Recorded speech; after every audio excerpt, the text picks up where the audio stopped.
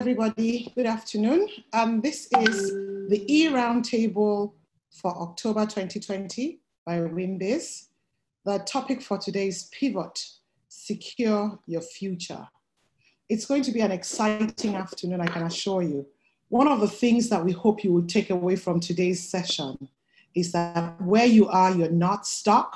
The opportunities are there. You just know how to harness them. You just know how to take charge of that space in which you're in and make something huge, different, and impactful out of it.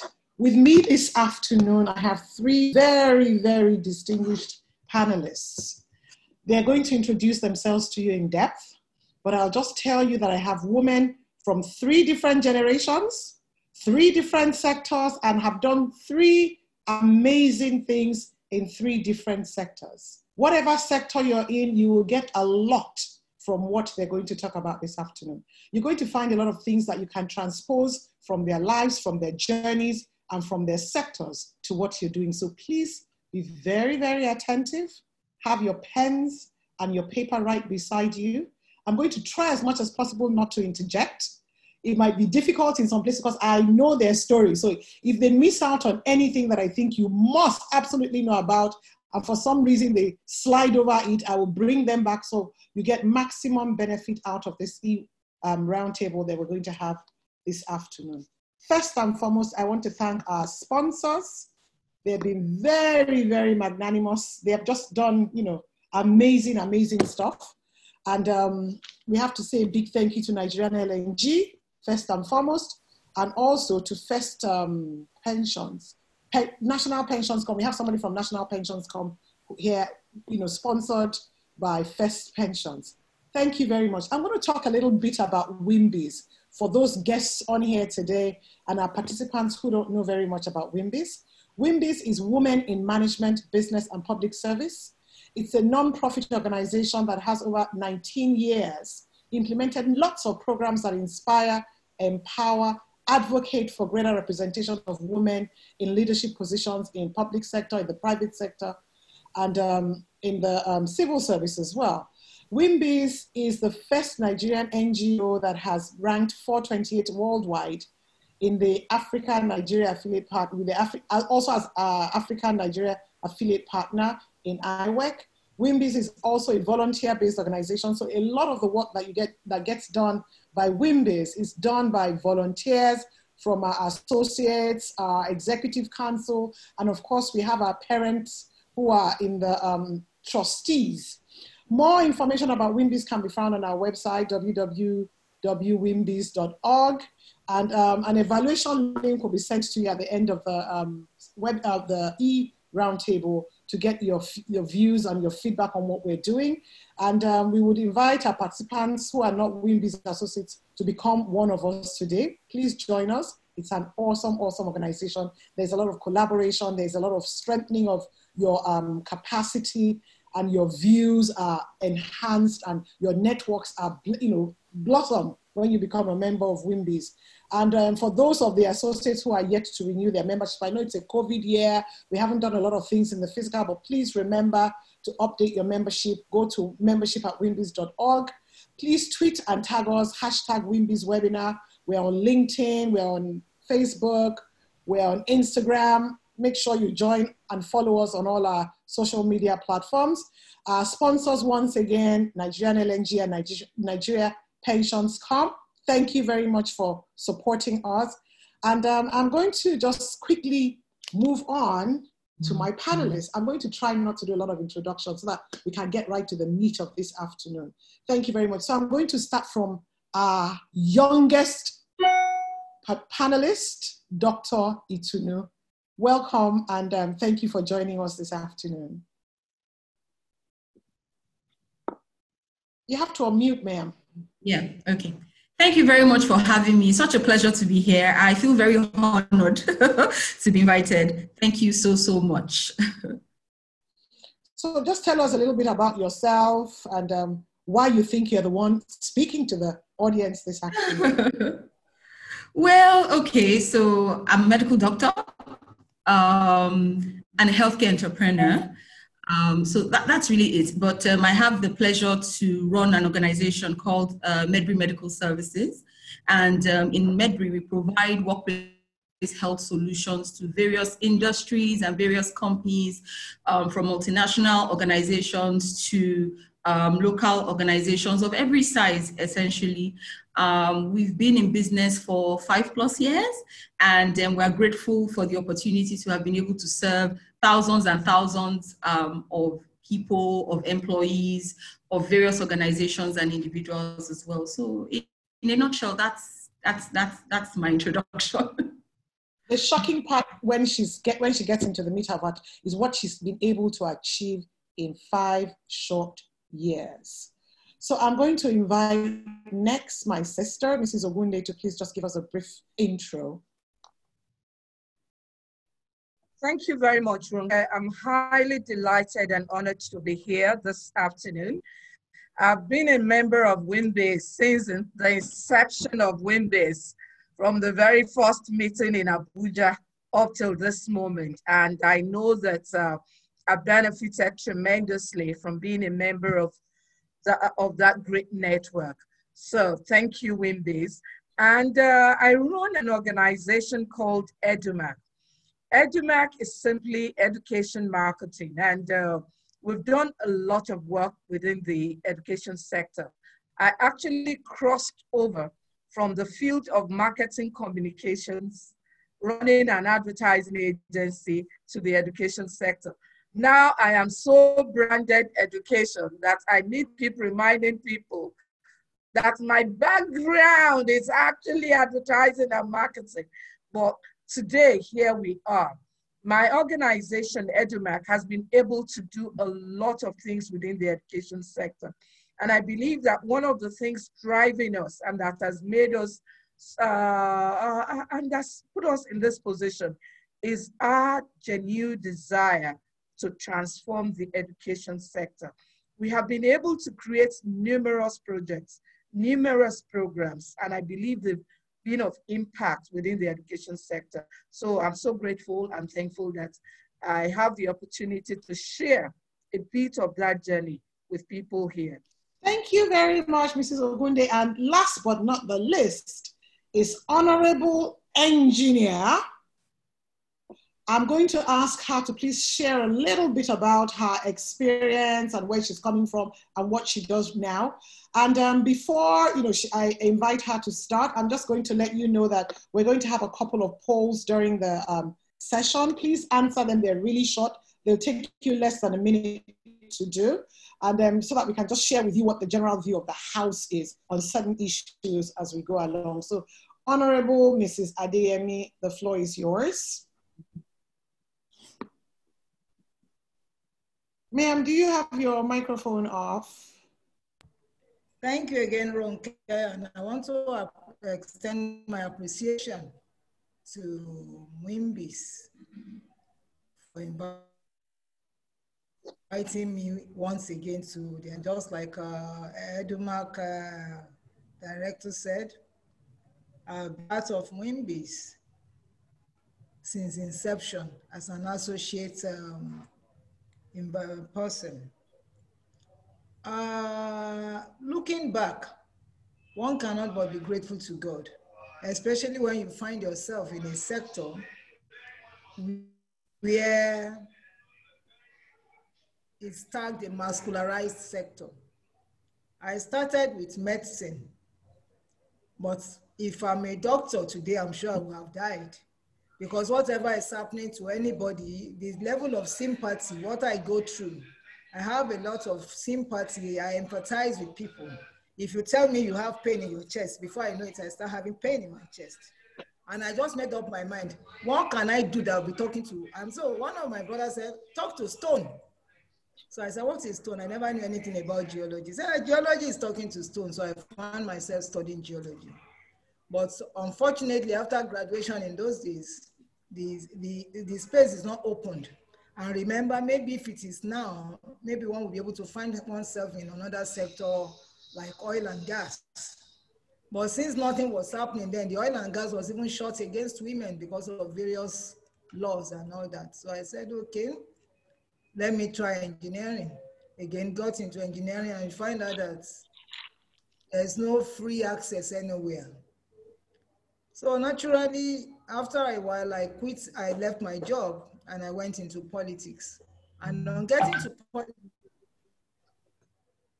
faith took me somewhere, and I found out that this sector, why is it so mascularized? And because inside of me, I have vowed that all these discriminations and things that happened to me, I must create a pipeline of development for younger generations. And I must put in as much as I can.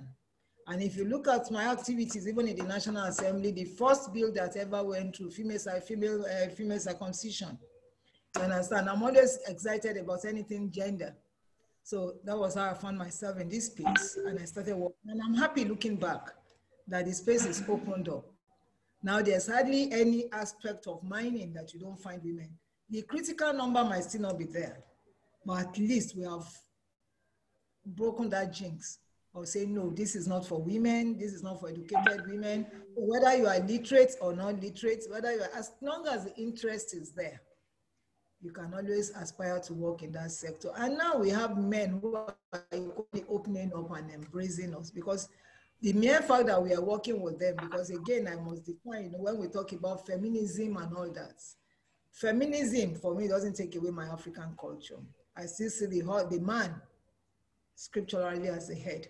But all I always ask for is that give the women a room to excel, and you'll be amazed at what women can do. So it's a privilege today to be here looking at the younger generation, because I think you called us in order of our of our calendarized days. So I'm grateful to God that I see women opening up the space in Nigeria. And then it's a privilege again to be here. So as we go along, maybe one will be able to reveal more about one's thank you very much, ma'am. Thank you so much. Thank you. Okay, so the Q&A box is always open. So once you have questions, just pop them in there. We'll visit the Q&A box when we're done. But I'm just going to shoot out some hashtags, some words that I should get you all excited and thinking.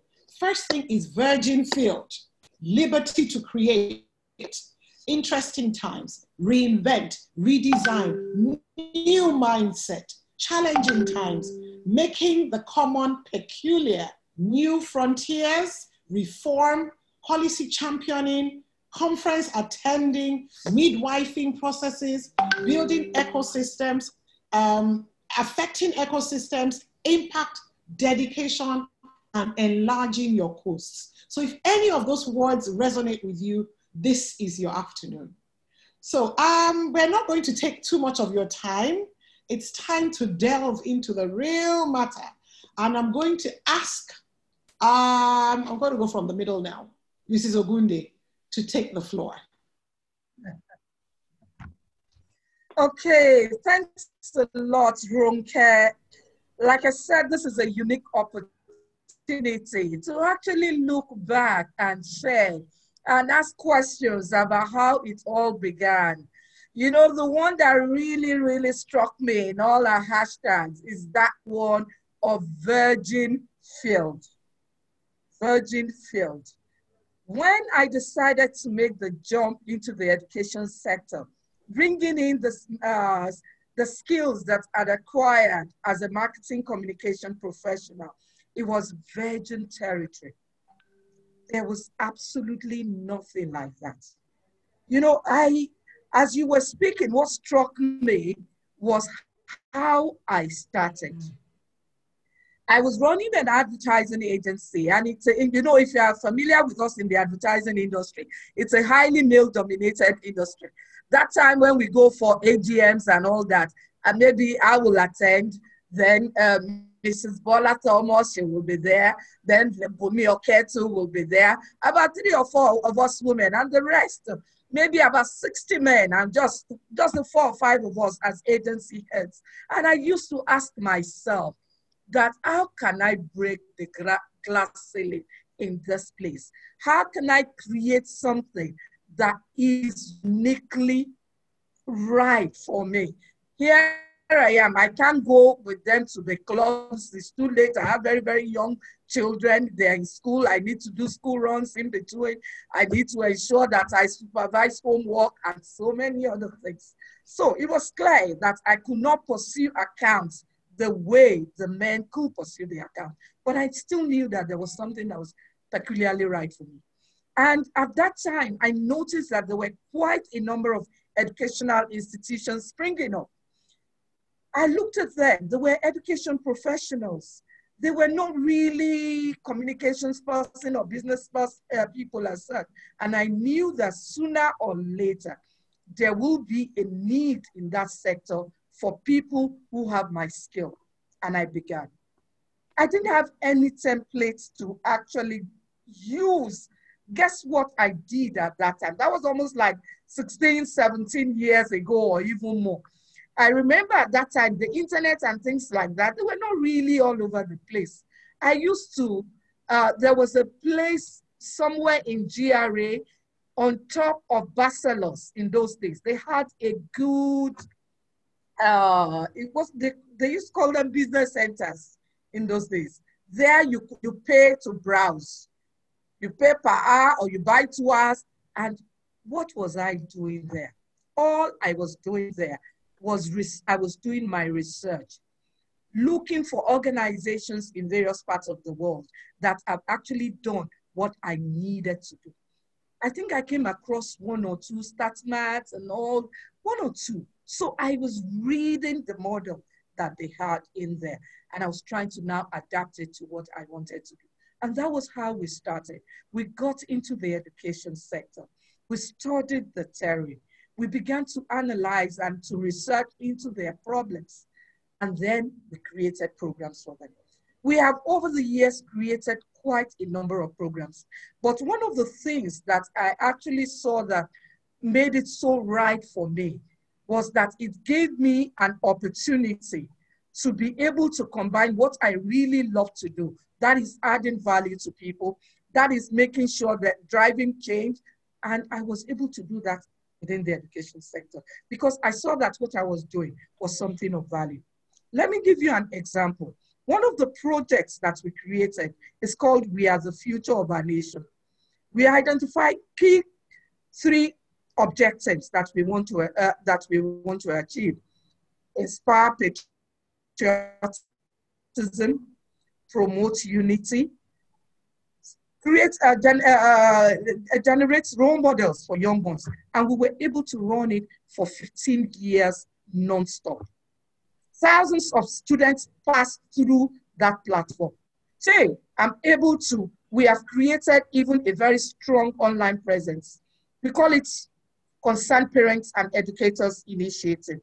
And we have over 187,000 members in about 21 states, the federation, and of course, a lot outside the country. And through that, we have been able to do various things in the education sector, with teachers, with school owners, with indigent students, with low-cost schools, so many things. It's given me a unique opportunity to be able to do things I want to do the way I want to do them.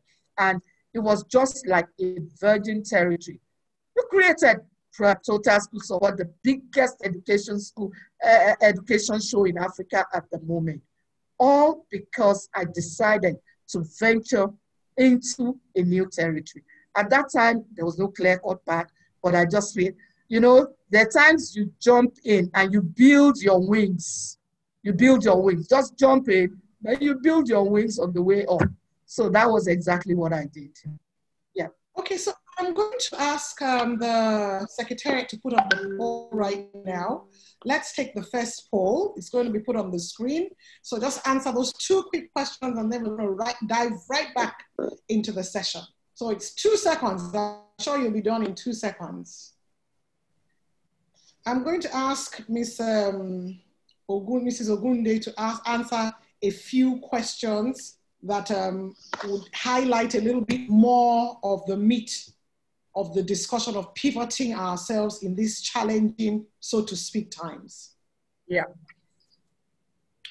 Okay, so while I'm sure most people are done with their poll right now, And one of the things I want her to explain is what was the main thing that caused her to look at education and the direction she went in education. Because usually most people, their stories have a catalyst, something specific that gave them that turning point. It might have been a meeting you went to where you were treated shabbily, or you wanted to pay for something and you couldn't afford it, and something from deep inside of you said, you know what, enough of this. Something has to change. So I want you to share that with us this afternoon. Okay, thanks a lot, Ronke.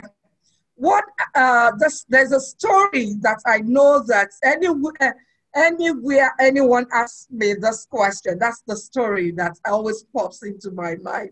And I remember it clearly. Corona schools, I think they wanted to celebrate their 50th anniversary or something at that time. And they invited my organization. That was Goals and Ideas. That's my advertising agency. They invited us for a meeting. And all of us, we held the discussion. And after I just stood at the meeting and looked around. And that we assumed that people outside the industry know. But unfortunately, they don't. I said the education sector is a virgin field. That's where we are going next. It was at a meeting with Corona. So I always attribute things to that particular meeting with Corona. I think it was at the Corona Schools Trust Council where we held a meeting. And I just came out of the meeting. I knew that this is a sector that will need our services and that we need to create something that is right for them. And the rest is history. Okay, so I'm going to ask Dr. Itunu to hop on next and share her story. She has a very, very emotional story to say. So bring out your handkerchiefs or your tissues, whatever, because you're absolutely going to be blown away. So I'm going to give the floor to Itunu right now. Okay. Thank you, Auntie Ronke. Yeah, our story is an interesting one, as you've mentioned. It's just the story of how we started out and how I started out. And I've said it a couple of times, and I will say it again because I believe that it really creates value and inspires, and I hope that it inspires those that are listening. A few years ago, I was a youth corper. I just almost completed my youth corps.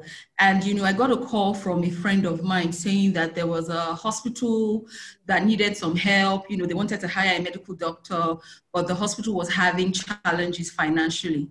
So I came on board, I joined the hospital, and truthfully, the facility had financial problems. They were about to be shut down. The banks were on their case. It had gone into receivership, meaning that, the banks are taking over. And, within a short period of time, my boss had resigned. My boss's boss had resigned. Everybody that I reported to had left the hospital. I was maybe one of the most senior people in the hospital. And I was just a junior medical officer at the time, a few years ago. And I remember, my parents saying to me, what are you still doing in that place? I mean, you haven't been paid in a long time, because we worked there and, salaries were not coming in, it wasn't great, and I remember one time that my dad called and said, Itunu, you can do anything. All your friends are traveling abroad. All your friends are getting job placements in larger hospitals, in bigger places. What are you still doing there? I remember my dad saying that. But then there was something that, was interesting for me, and there was something that was important for me, which is the word responsibility. Because I felt responsible to those that had brought me on board, and I felt responsible to the junior staff that were left in the facility, left in the hospital. And I kept saying to myself that if I leave, what's going to happen to the jobs of all these people? And so I took the bull by the horn and I went to the bank and I said to the bank, okay, so how much does it even cost to buy this place? It's very interesting because the day I actually went in my corper's uniform. I remember, I actually went in my corper's uniform and I was, a young lady going to a large bank and saying to them, okay, well, you say we owe you how much do you really need? You know, hundreds of millions of naira. And it's very interesting because at the time, I always say I was blissfully ignorant, because if I know now what I knew then, maybe I wouldn't have had the confidence to even go, because I would have thought, oh, everything is stacked against me. Nobody's going to take you seriously. I just one young lady, but I had too much self-confidence. And I went to them and I asked, you know, and it's very interesting because they gave me an answer. The hospital was owing hundreds of millions of naira at the time, and there was no way I could come up with the money. But then there was no harm in asking. So they responded to me and they said, well, this is how much you need to pay. And I said to them, okay, I'm interested. I had no idea how I was going to get the money. I had no idea how it was going to work. Well, you see, the most interesting thing here is that I came to find later on that at that meeting, after that meeting, those that were in that meeting actually jeered at me and said, how can this young girl come up and buy this facility from us? It's impossible, right? But because they didn't want the place to be totally shut down, because if they had said no to me, maybe I would have walked away with what was left, right? They said to me, okay, not a problem, you can continue, we'll think about it, while they were cutting other buyers. It's very interesting. And, you know, many things happened. It turned out that nobody was interested in buying. And at the end of a few months, we struck a deal and we said, we will pay you little by little. You know, it's a very interesting story, because I remember the first day after we signed that, signed the term sheets and all that. And I was in the facility. We had only 500 naira, which is about a little less than $2. We had 500 naira left in cash. We had a small generator. I know, you know, those very small ones that they call like better pass my neighbor, you know. Because of the challenges that the facility had, we had just a few customers left, and I had a handful of staff left. And the question was, how do we go from here? It's, you have committed to this hundreds of millions, you know, you've negotiated it downwards, yes, but then how are you going to move on? And I remember that day, we called the rest of the staff, all the staff around, and we said, Lord, this 500 naira, this generator, and yes, we had 1 year of paid rent in our facility at the time. And we said, Lord, we put it in your hand, help us to grow it, you know.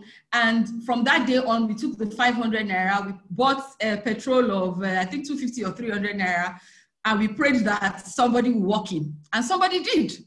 So, and then that person came in, that person paid, you know, we used the money to turn around and buy the next set of petrol, and, you know, and it was just like that. And I remember at the time when we started, I was the doctor, I was the cleaner, I was the one that was doing everything, right, with the handful of staff that I had.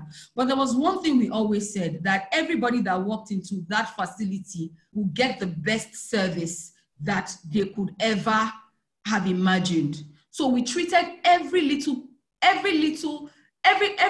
that came our way, we treated it with precision and with quality, because we understood that if you are able to do well in little, you would be able to get bigger, right? So we kept doing that and we kept praying. But just speaking to the topic today about pivoting, we did have to pivot, because you can imagine we didn't have any medical, any consultants anymore. They had all left. We didn't have any real experts, because I was just straight from school. I just finished my housemanship, right? So I was a medical officer with no particular clinical skills at the time, right? So we said to ourselves, what do we have in our hand? Which is really, really important for everybody listening now, because you might think, oh, it's just this front desk job I have. Oh, it's just this small business I've been struggling with. You need to look into what you have and don't focus on the things you and not focus on the things that you don't have. So we said, what do we have? Okay, we have 1 year of paid rent. We have a beautiful facility because it was set up by a German doctor at the time. So everything was perfect. We have a handful of staff, and then we have company clients. We have a lot of corporate clients. And then we have some certifications in medical fitness screening. So we thought and we said, how do we sell? What do we sell? What are we good at? And that's why when we started occupational health and healthcare and services 2 corporate organizations, because that was what we had at the time. And that's what we could start and continue to build. And in terms of pivoting, people just think, oh, this is not working out, let me just jump to something else. No, it's about looking at where you are, looking at the resources that you have, however small, and looking at the environment you are in, and then deciding how best to go about it. And we thank God, a few years down the line, we have been able to come out of, that phase. And it's been an interesting journey, because, one thing I'll say here is that sometimes when you see successful entrepreneurs, it's very easy to think, oh, they just started beautifully. I've had somebody say to me that, oh, it's her husband that built a facility for her, which is very far from the truth. But yes, people assume a lot of things, right? But then you need to put in the work, which is what we did. And there were times that I didn't know where salaries were going to come from.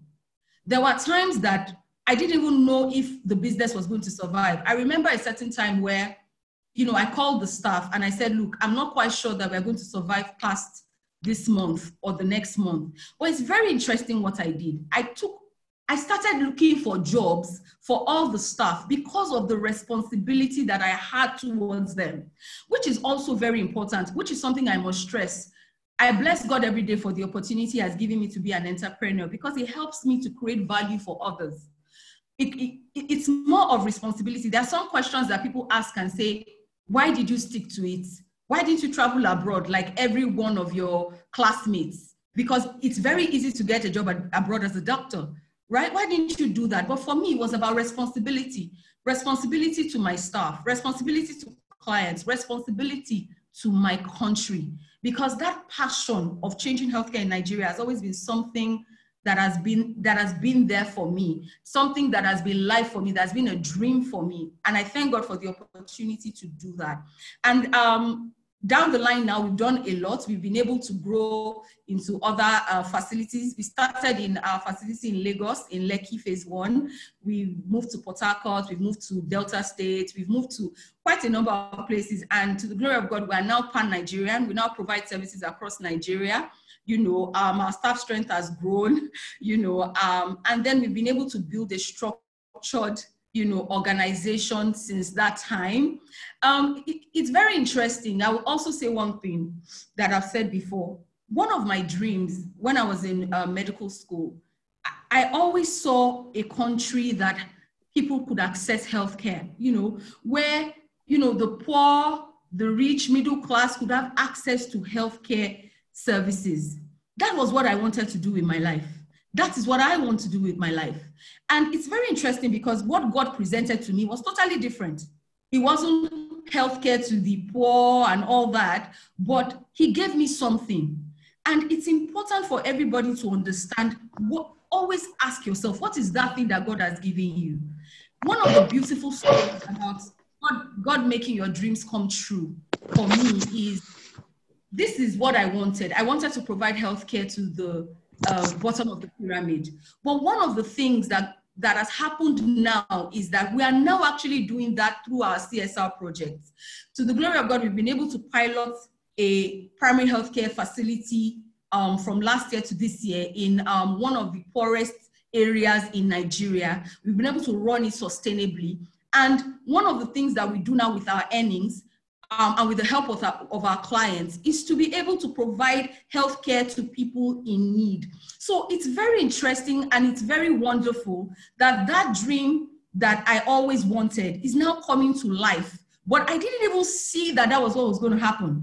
I just took care of the thing that God put in my hand. So while I'm telling this story, and I've said it over and over again, one of the things I would say is, wherever you are, whatever it is you are doing, never look down on your little beginning. Never look down on the opportunity that God has given you. And always take responsibility. Don't always think me. Because people ask, is it because you wanted to own something? I never started out wanting to own the company. Not at all. But it was important to me to take care of those that God had left for me, to take care of the staff that I didn't want to leave anyone behind. And those are some of the things that continue to push us and continue to make us grow in leaps and in bounds. Thank you so very much, Dr. Itunu. Thank you. I mean, I hear this story over and over again, and every time I'm like, wow. you just really don't know what's around the corner where you're standing from. So this is a challenging time.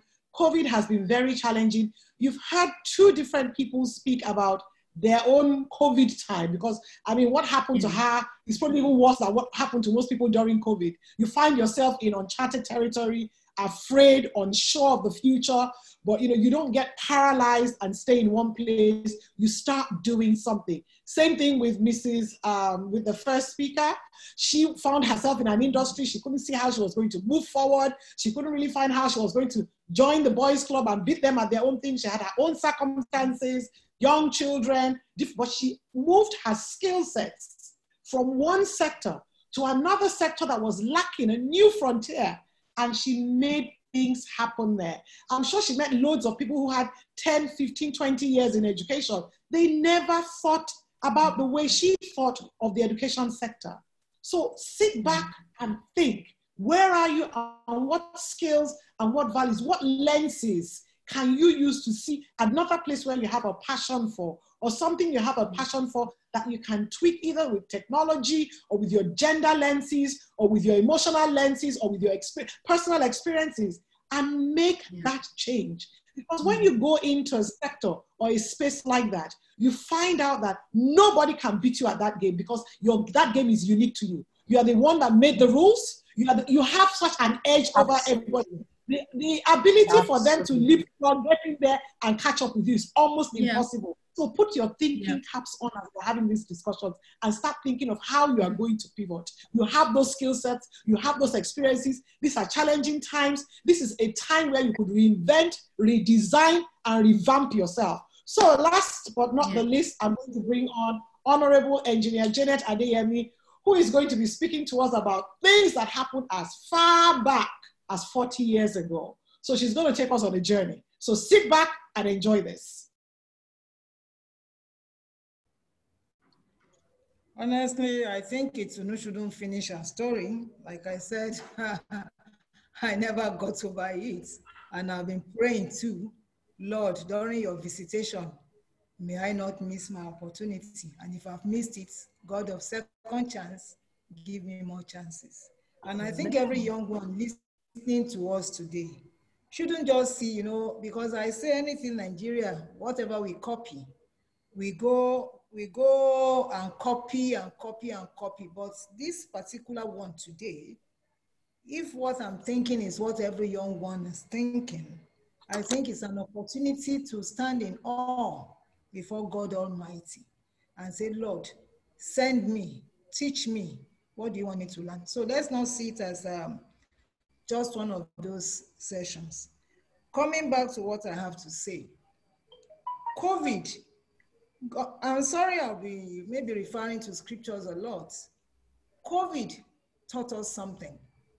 And the most important lessons to take from COVID, because nothing happens to humanity without God knowing, is to reset the world.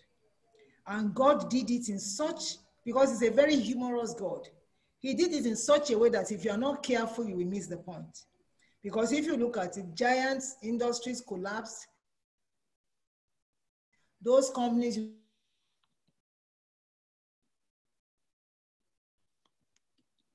you never imagine you can even aspire to compete with collapsed. Itself reset the whole global activities of the world.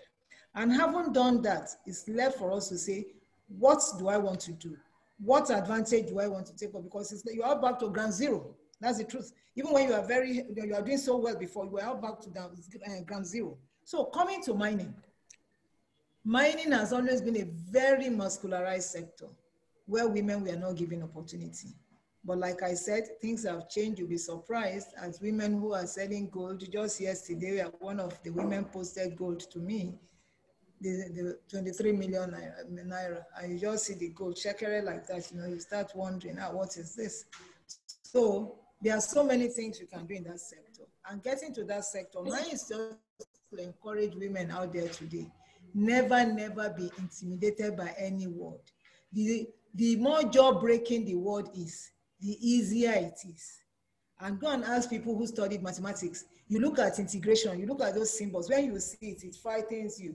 But when you move closer to it and you get the basic understanding, you know it's the easiest thing to tackle.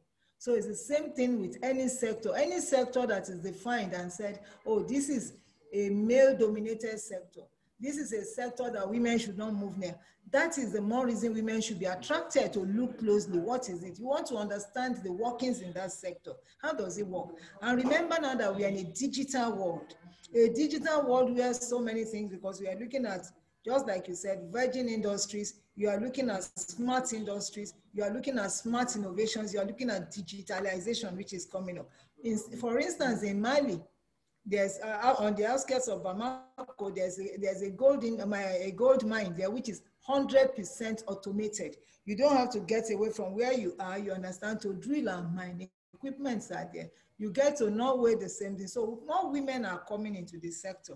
And there are various areas to occupy in the sector. Like what we went through, no woman of your generation, except you are making excuses, we go through it.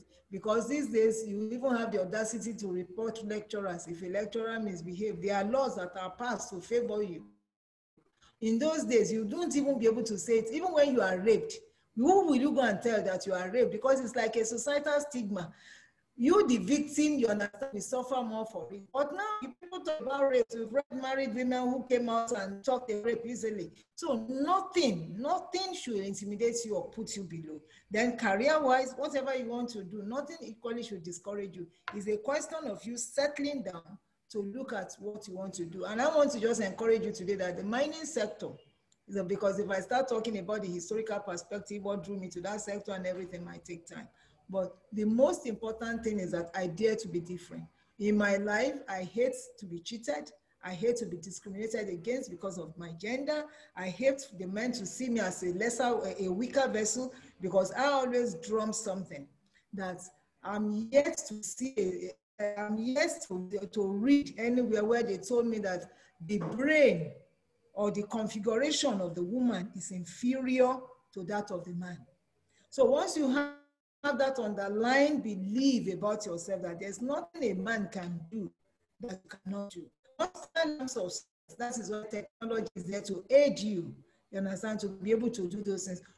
How many men lift anything? Does Dangote lift or do anything in all those things? You give instructions. And you have women, the richest woman, the woman on the continent of Africa mines manganese in Kosi. You understand? You see her, she's gingerly like that, and she has ventured into communications, into all different departments of it. And here in Nigeria, it's springing up. Here in Nigeria, we have women who are into gold, very big gold industry. You have them in gemstones. We have consultants. And the mining sector, like I told my sisters when we are doing the dry test, was a sector that attracts all. Young ladies, do not be discriminated against. In that sector, you have lawyers who can come up with SPV, joint venture agreements, who can come up with all manner of things. People will always take loan. People will always go for one facility or the other. You have mineral traders. You understand? You have you want to go to Madagascar. You want to buy beautiful rubies there. You want to go to Kenya. You want to buy beautiful stones there. And you carry these things. You get a jeweler you want to design. Come up with your own unique design. You know, when it comes to fashion, find me women anywhere you can say this one is a Nigerian by virtue of what she's wearing or what she's doing. Forget about her class or status. We stand out where we are. So in terms of designs, you understand, value chain addition, you know, and you know what COVID did? COVID just simply promoted mining. How? If you find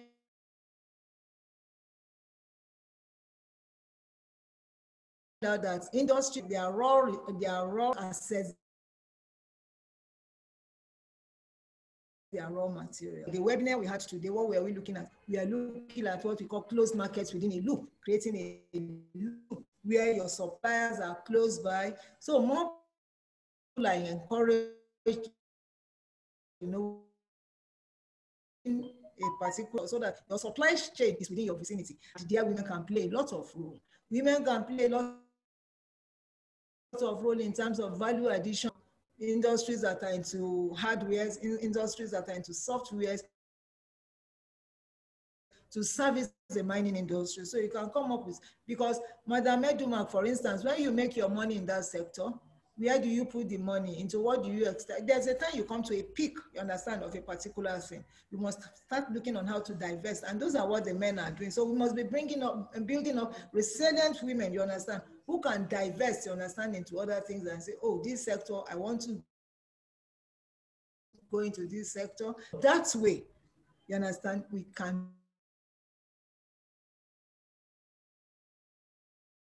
and breach the gap. Because if any, or 2 months ago, precisely when we were called into the TWG, before, when policies are coming up in the industry, women just read about it. But now there's hardly anything being done. Women in mining is like a voice for the women in the sector to say, no, wait a minute. You just have to carry women along.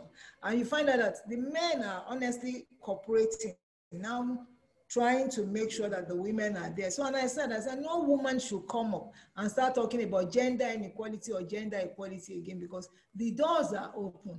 It's for us to utilize that door. It's for us to take advantage. Excuse me. It's for us to take advantage of that system, you understand, and make sure that we close the window, that is, we take advantage and walk into the doors. And how do we do that? We do that by making sure we have a deep understanding of the sectors we want to go into.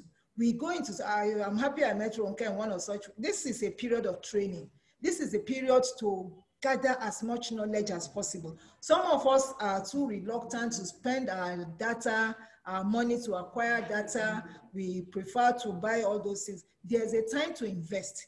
And this period is a training period globally. You find out that there are so many free entrepreneurship courses even online. For me, I've done 6, you understand, where you can acquire, and when you have that knowledge, you find out that that knowledge becomes useful somewhere. You must be able to open up yourself to be able to develop yourself. And in doing all those things, you find yourself becoming players. And you know what? Men are smart too. The moment you, and for those of you seated here, I know you must have encountered there, the moment they know that you are brilliant and you are articulate, they defy respect to you. You understand? But when you want anything by virtue, don't you know I'm a woman? Honestly, myself, I detest it.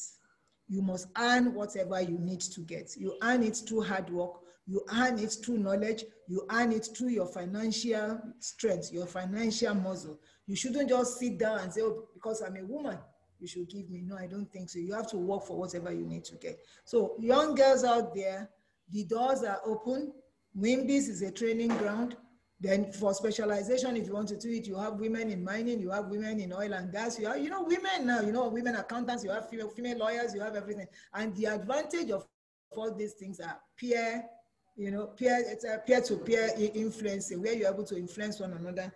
Women in mining today, we have 18 chapters across the country.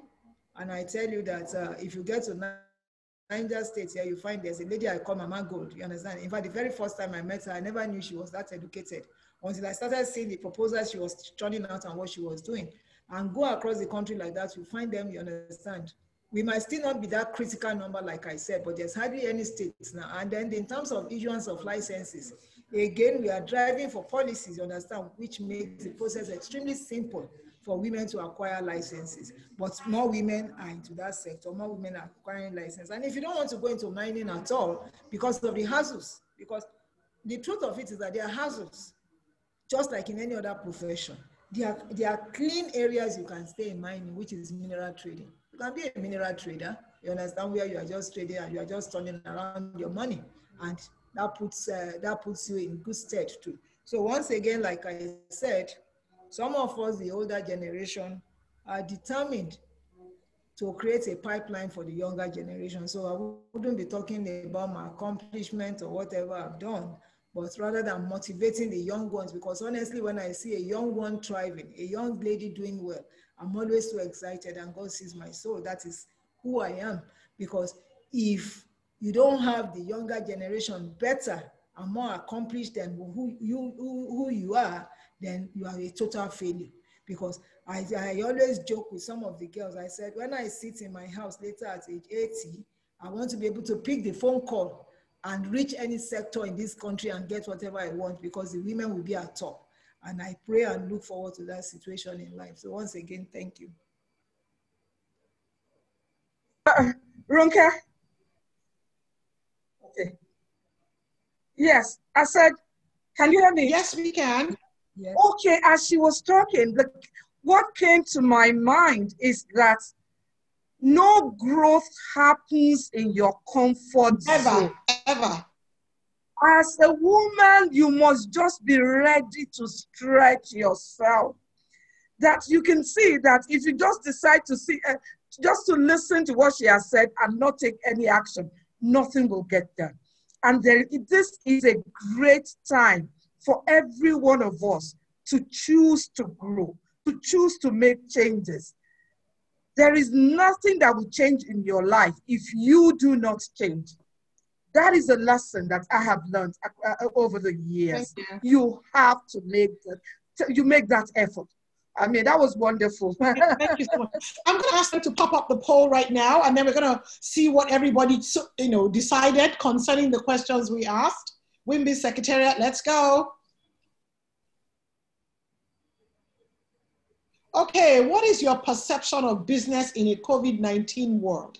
77% of people said it's positive. Only 10% said it's negative, and another 13% said doesn't make a difference. Second question, based on the recent happenings of the past few months, have you had concerns about your occupation or profession and financial future?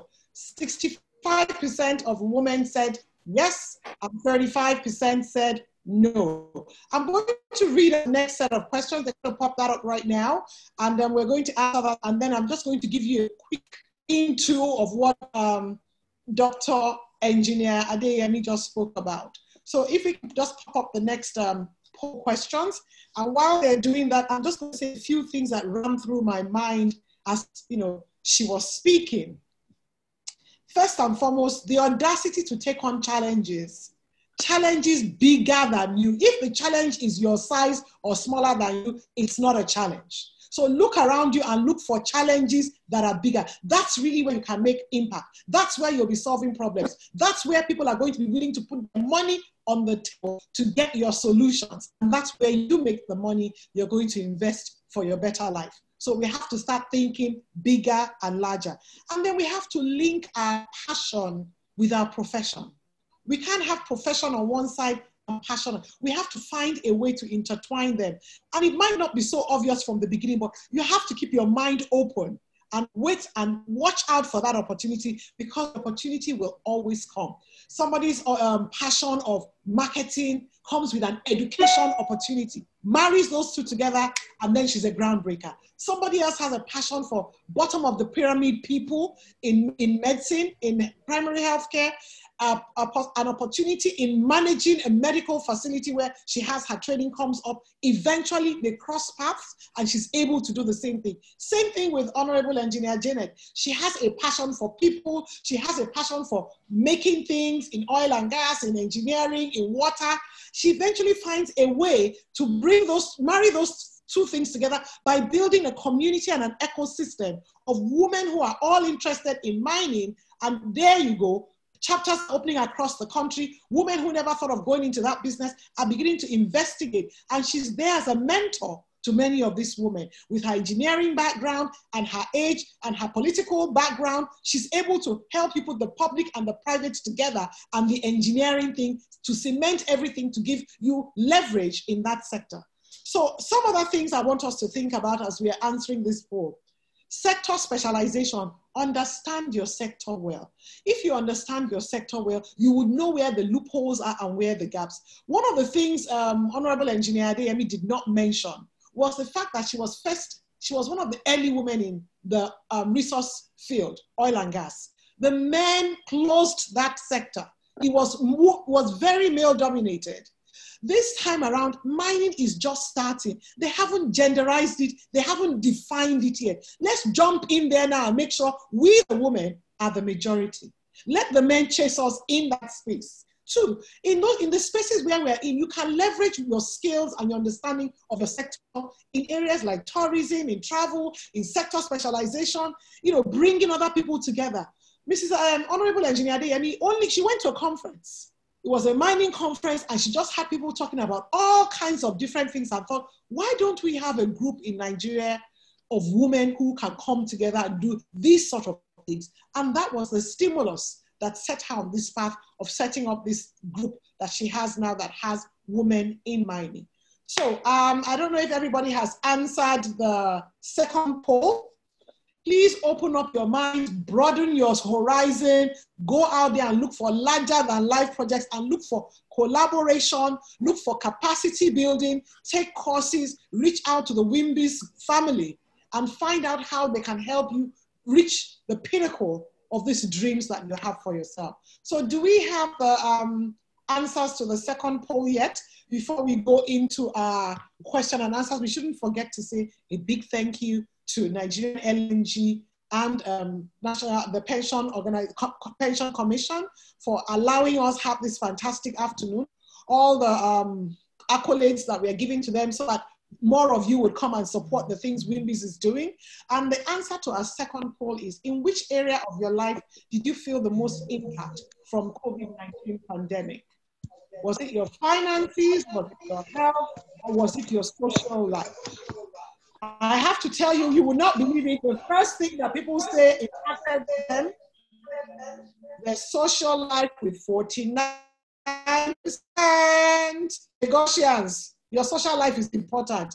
Next came finances at 43% and health 8%. Thank you very much. WIMBIZ women, Nigerian women, we know how to do the work-life balance. We always have our health in the focus, and that's good to see that only 8% of the people actually felt some impact from COVID in their pandemic. We do empathize with you. We hope you're feeling much better and upswing right now.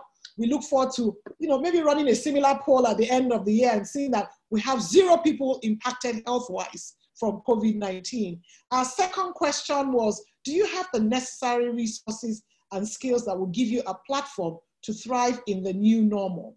74% of the people say yes, and 26% of the people say no. Well, I'm hoping those 26% will reach out to the WIMBIZ Secretariat and find out what packages, what courses, what capacity building opportunities there are, what areas where can match them with funders or mentors or mentees, either which way, to make sure that they achieve this dream of having the necessary resources and skills that will give them a platform to thrive in this new normal we find. It might be technology skills you're lacking in, it might be having the knowledge of where and how to access finances to augment the business, your finances because your business has taken a downturn. Or it might even be this very topic we're dealing with today. How do I pivot? Who's going to help hold my hand while I go on this journey? Please reach out to the WIMBIZ Secretariat. And if you're not a member of WIMBIZ, please join WIMBIZ.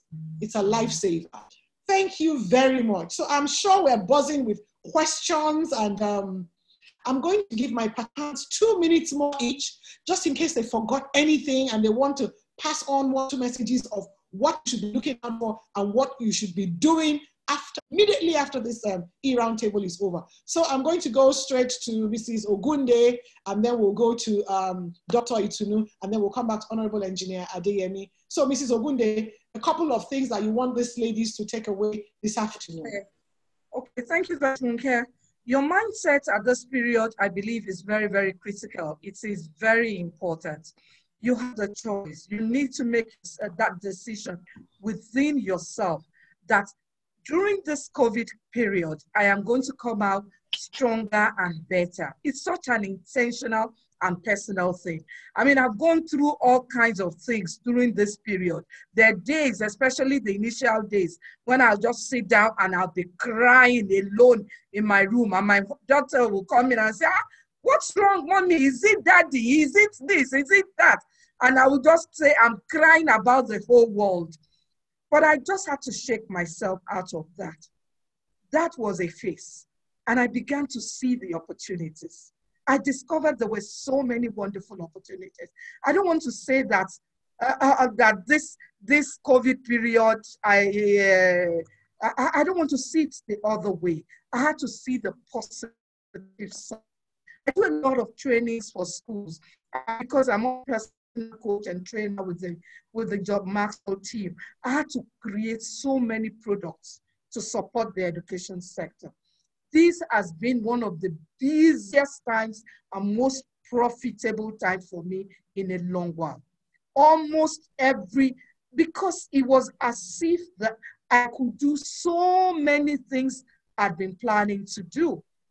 I could set up my team the way I wanted. I could upgrade my staff so that they could work remotely. Every one of us, we saw the danger. We saw that our business, if we are not careful, things may happen, and everyone had to rise. It's been a time that has been filled with challenges, but we just made up our mind and we say, you know what, this is going to be a great time, despite all the things going on in the world. And that's why your mindset is critical. All around you, there are opportunities. If only you open your mind. I mean, Honorable Adeyemi said she's done 6 courses already. And that's so true, because we all have the time. We can learn, we can become more, we can choose to do so many things. I've even set up a tribe, even during this period. A tribe. I've done so many things that I am sitting down and I am amazed that if I had to be going to the office 8 to 5 or 8 to 6 every day, I probably would not have been able to achieve that. Please embrace this period. Go around and see things that you can do. There is money to be made during COVID. Thank you. Somebody said, ride the tide. Don't let the waves frighten you. Get on top of it and, ride the tide. Dr. Itunu. Right, thank you. And thank you very much. I'm going to take off from what you said about, knowledge. I have a few parting words, so to speak, and that is the first one is knowledge and research. You see, every single day, when you walk out of your house, there are many opportunities around you, but you need knowledge. You need to do the research to be able to identify an opportunity. There are many things going around. There are many big businesses, successful businesses. The same people like you saw those opportunities, but they were positioned to identify them. And how do you identify opportunity? It is when you have knowledge, when you understand the structure of how things work, when you understand the need for something. And I'll give a very quick example. One of the things that we're doing now in terms of pivoting, specifically concerning COVID, that recently we have just been announced as the only distributor of the largest hand sanitizer manufacturer in the whole world. The best sanitizer in the whole world, the highest quality, the highest value, known everywhere. Medbury has just been, appointed as their only distributor in Nigeria. That's something that's new. But that came how?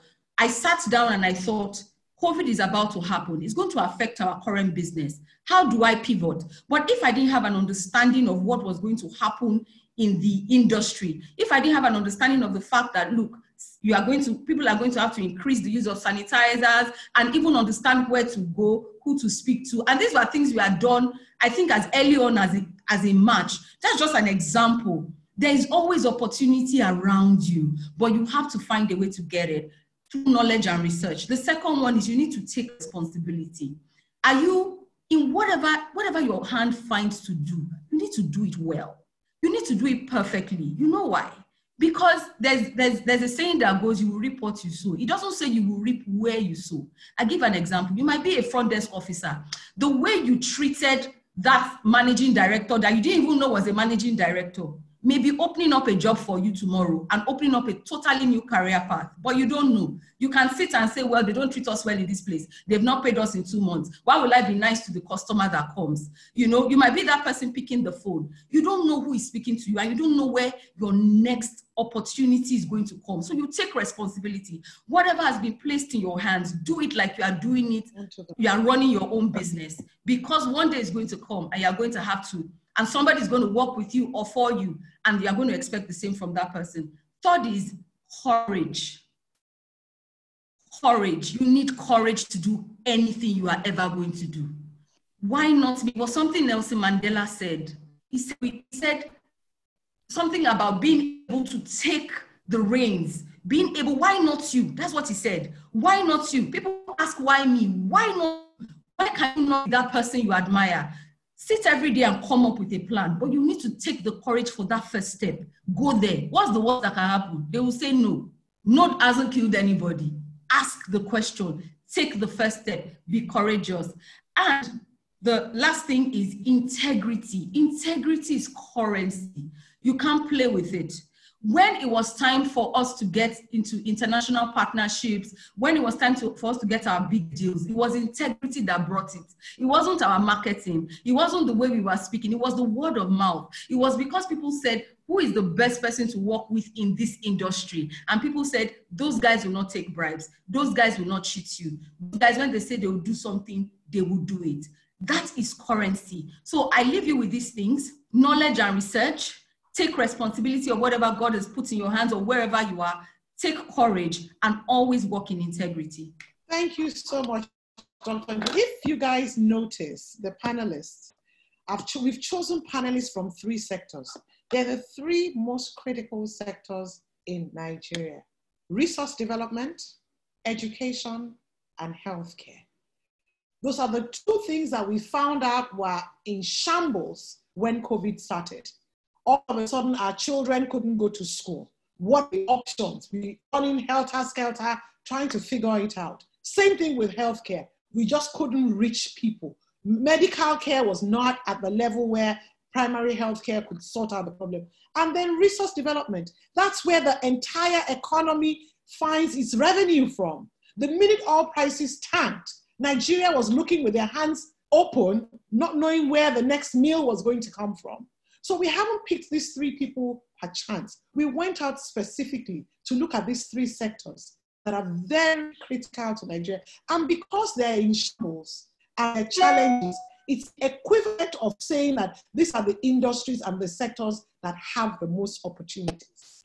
If COVID came around a second time, God forbid, what are the things that you would have wished were in place in these 3 sectors? Those are where the needs are.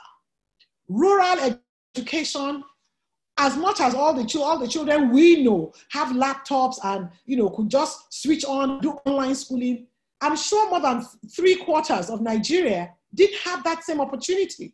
So what are the things we need to do? Is it putting tablets in the hands of people? Is it finding how to create cheap tablets? Is it finding how to put education onto television, onto radio? What are the things that you suffered during the COVID pandemic? They are the things that need to be fixed, and you are the one that needs to fix it, because that's where your next breakthrough is. So I'm going to give the floor to Honorable Engineer Janet Adeyemi now to share her last words with us on what we need to be looking for and how we need to position ourselves going forward. Thank you, ma'am. Ma'am, could you please put your microphone on? Thank you. Yeah, thank you. Hope you are hearing me. Yes, ma'am. I want to appreciate the earlier speakers, and I think you've summed it up. The first thing I'll talk about in this generation is that focus is very critical. The young generation are so distracted by intangibles. You want to belong. And I want to sound a note of warning. You see, we are gradually forgetting the chastisements of our parents who are gone now, because we are now your parents of the younger generation. When you are on level 1 and you want to live the lifestyle of level 5, you will crash, because already you are living a deficit life. And if you listen to Ibukun Awoshika, she said something. She said, analyze your spending and match it with your income. Once you start having a deficit, you can't even succeed in life, no matter the dreams, no matter what you do. If you listen to the earlier 2 speakers, you could see humility. Humility, fear of God. You can't amount to anything thinking you can do it on your own. You need the presence of God in your life. And then pride. Pride befalls a man. Most of us are too arrogant to ask, to seek knowledge. Give an inch, we want to quickly take a mile.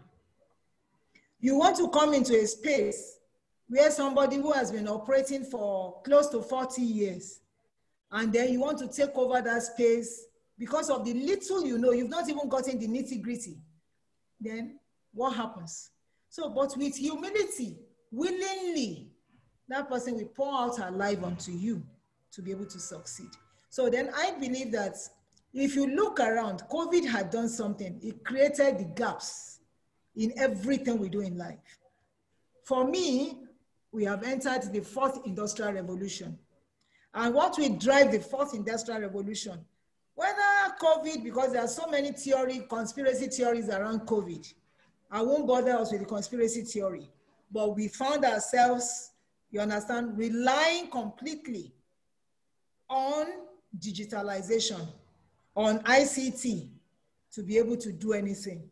So that tells you that if you are not computer literate, you are a nobody. You must acquire knowledge by all means to be able to communicate with the rest of the world. Then in this fourth industrial revolution, in Africa, because if you follow the African Continental Trade Act, you find out that 4 critical areas are going to drive the economy. That's resources, agric and mining. Fossil fuel is gradually going. Electric cars are all over the place. Nobody wants to destroy the atmosphere again because of the green effect, because of the effect of the climate. You understand? So climate change effect.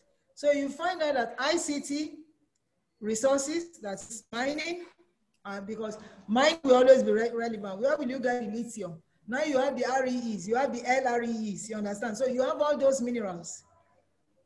Because without them, you cannot drive your digitalization. You cannot drive ICT. So you need all those things to be able to move forward. If you are not there, functioning in that space, find a way to function in that space. And finally, I will tell us that if you look at everything we have summed up today, and Mrs. Yinka Ogode cannot go and cover Bankemo in my town.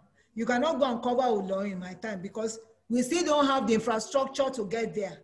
But the women, the young girls listening today, you could even start with lesson arrangement where you are organizing lesson. And that takes me back because when she was making her submission, I remembered when I was young, Mama Adio in Ibadan, the whole place was filled up and she was very rich because she was doing lessons.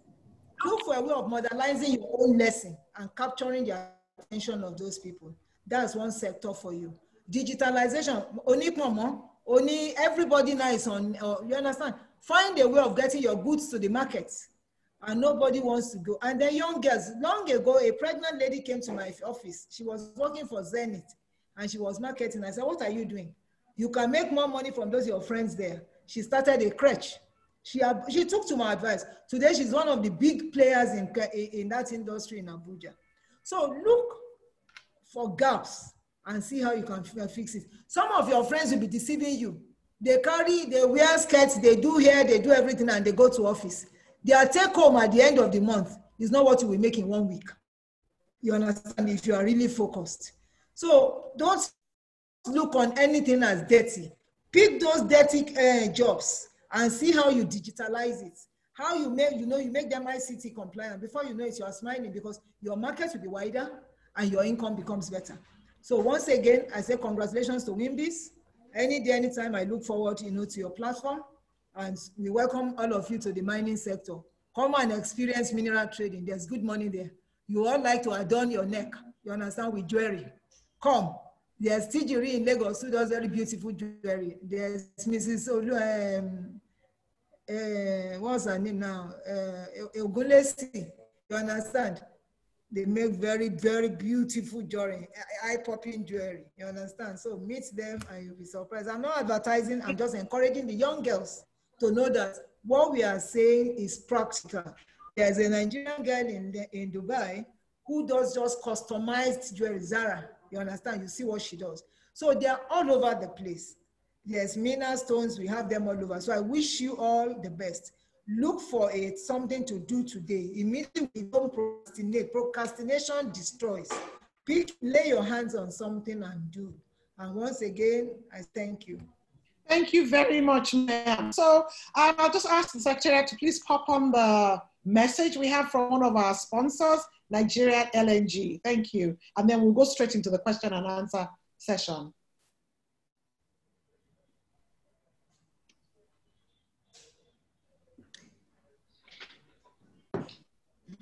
Do we have a message from Nigerian LNG, please?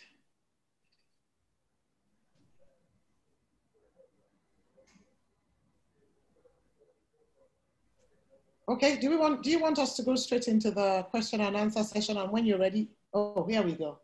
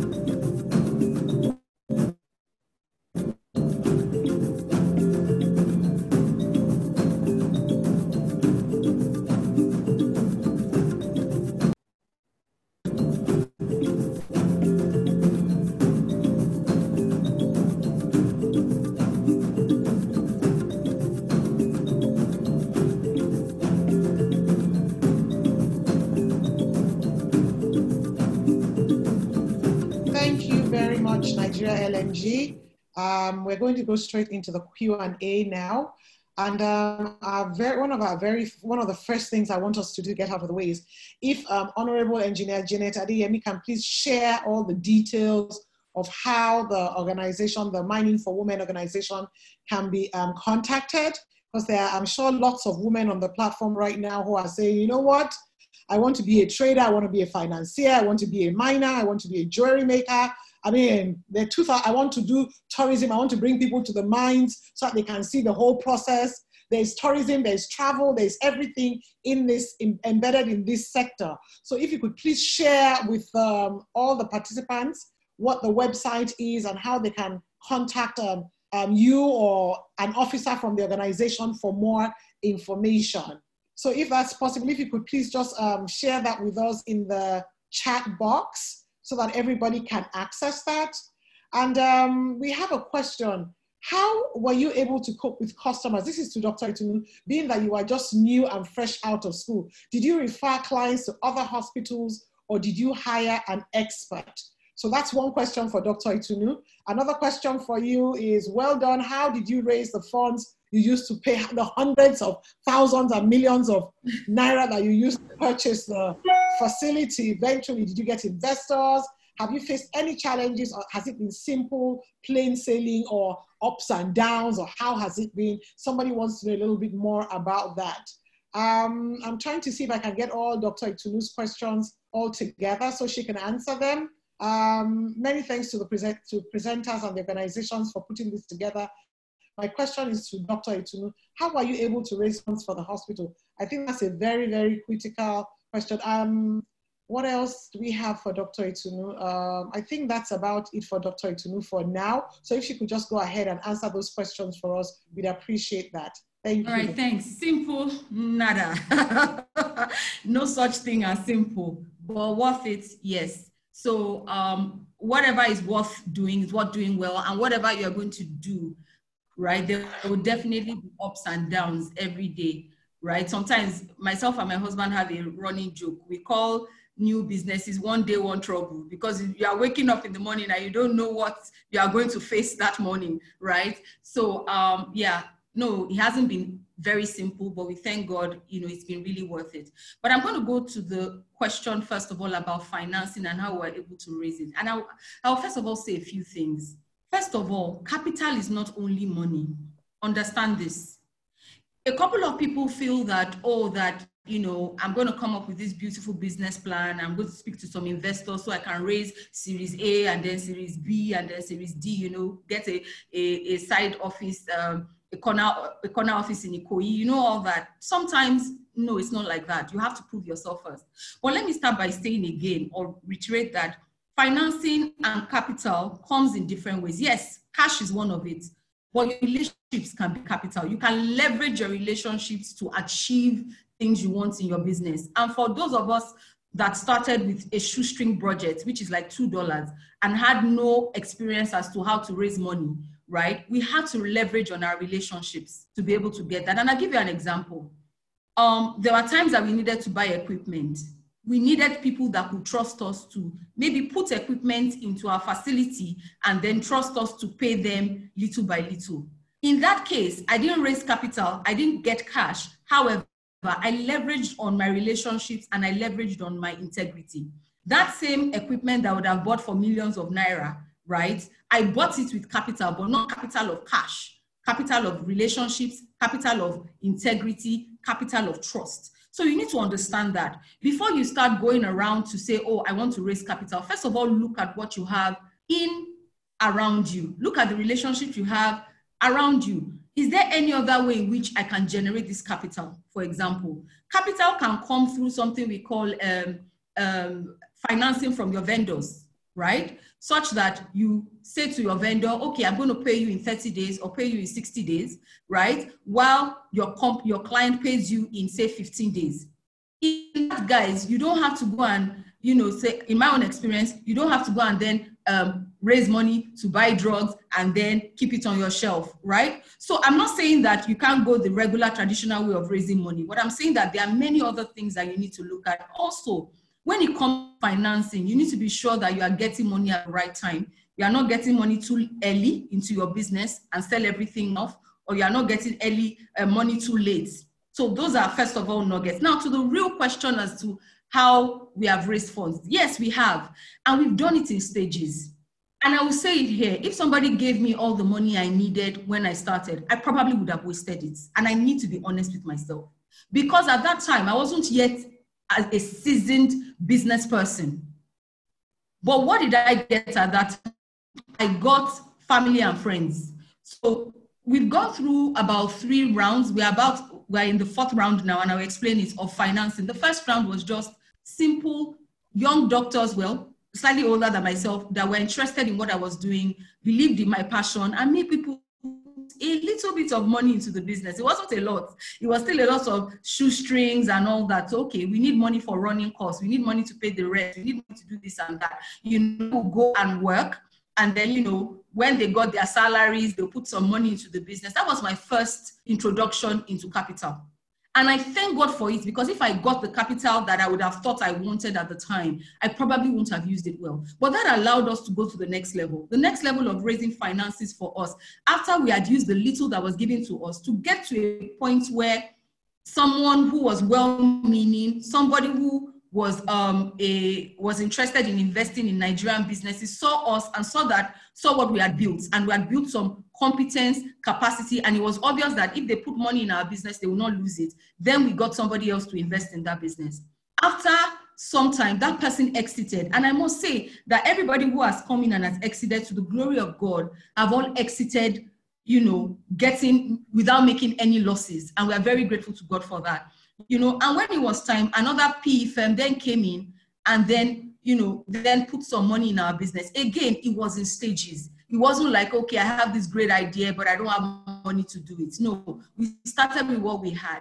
And as our business has grown from stage to stage, so is the financing. And I thank God now, because right now, the financing level that we are on now is talking to international partners. We are no longer, now we've built our brand and our business and continue to, take the stages of financing, such that the interest that we are now getting in terms of financing are now coming from big multinational organizations that do what we do across the world and are interested in coming into Nigeria. So it was a stage-wise, stepwise process. It wasn't just like, I want $1 billion and I'm going to get it. No, it wasn't like that at all for us. So I hope that answers that question. Now, when it comes to the first question around, did I have to hire an expert? Look, you need to be innovative. And just thinking about it, there's so many innovative things that we've had to do. So we looked at what we had. We had a facility. The facility was beautiful, right? And it was in a good location. So I went to some of my colleagues, senior colleagues, which is also, as I said, integrity and relationships are capital. And I went to them and I said, look, you're a cardiologist. Oh, look, you are you're an occupational health physician. You have this, but I have a facility. Can you bring people in? Can you use my facility and let us share profits? I don't have money to pay you. Those were the kinds of things that we did initially. We got to a point where we got, what's it called? Some of the rooms in our hospital, some of the rooms in the facility, we were renting them out to people that were credible, right? Just to be able to raise funds that way, keep the business going that way until we got into a point where we could do things ourselves, where we could hire more people ourselves. Again, I'll say something here. The quality of your people is the quality of your business. You always need to strive to get the best people. So yes, we needed experts at the time. So we found those people, but instead of paying them because we didn't have the cash, we came into innovative agreements until we got to a point now that we can now hire people that we can afford. I think that, I hope that answers, I think, those questions. Thank you so much, Itunu. Thank you so much. Okay, so I'm just going to dash very quickly to Mrs. Ogunde, and I have 4 questions for you. Somebody is interested in specialized training for infant teachers and wants to know what you have in that space. Then how do you digitalize a business? And this person is in the fashion industry, and it's not easy to get funds, and you seem to be doing a lot of things online that you've acquired, from skills you've acquired that you've leveraged over this COVID period. Somebody wants to know how to start exploiting e-commerce and digitalization of their business. Another thing is, how do you move from HR to education? This person sounds like she needs hand-holding and might need you to mentor her. So please, if you'd like to share some things about that. And the last question for you is, can you please share some of the products? Because some people don't quite understand what you do in education. So, some of the fairs you have and trainings you do, if you could please share some of it with our audience. Okay, thank you very much, Ronke. The first one on the training. Yes, certainly we collaborate with organizations to put together training programs for the education sector. You'll need to get in touch with us so that we will know what you have, and then we will agree on how that will work. So whether we are going to help you to put it together as a solo event by yourself, or you come to, or you partner with EduMark to do that, you'll need to get in touch with us. I'm sure that WIMBIZ has all my details, so they can always do that at any time.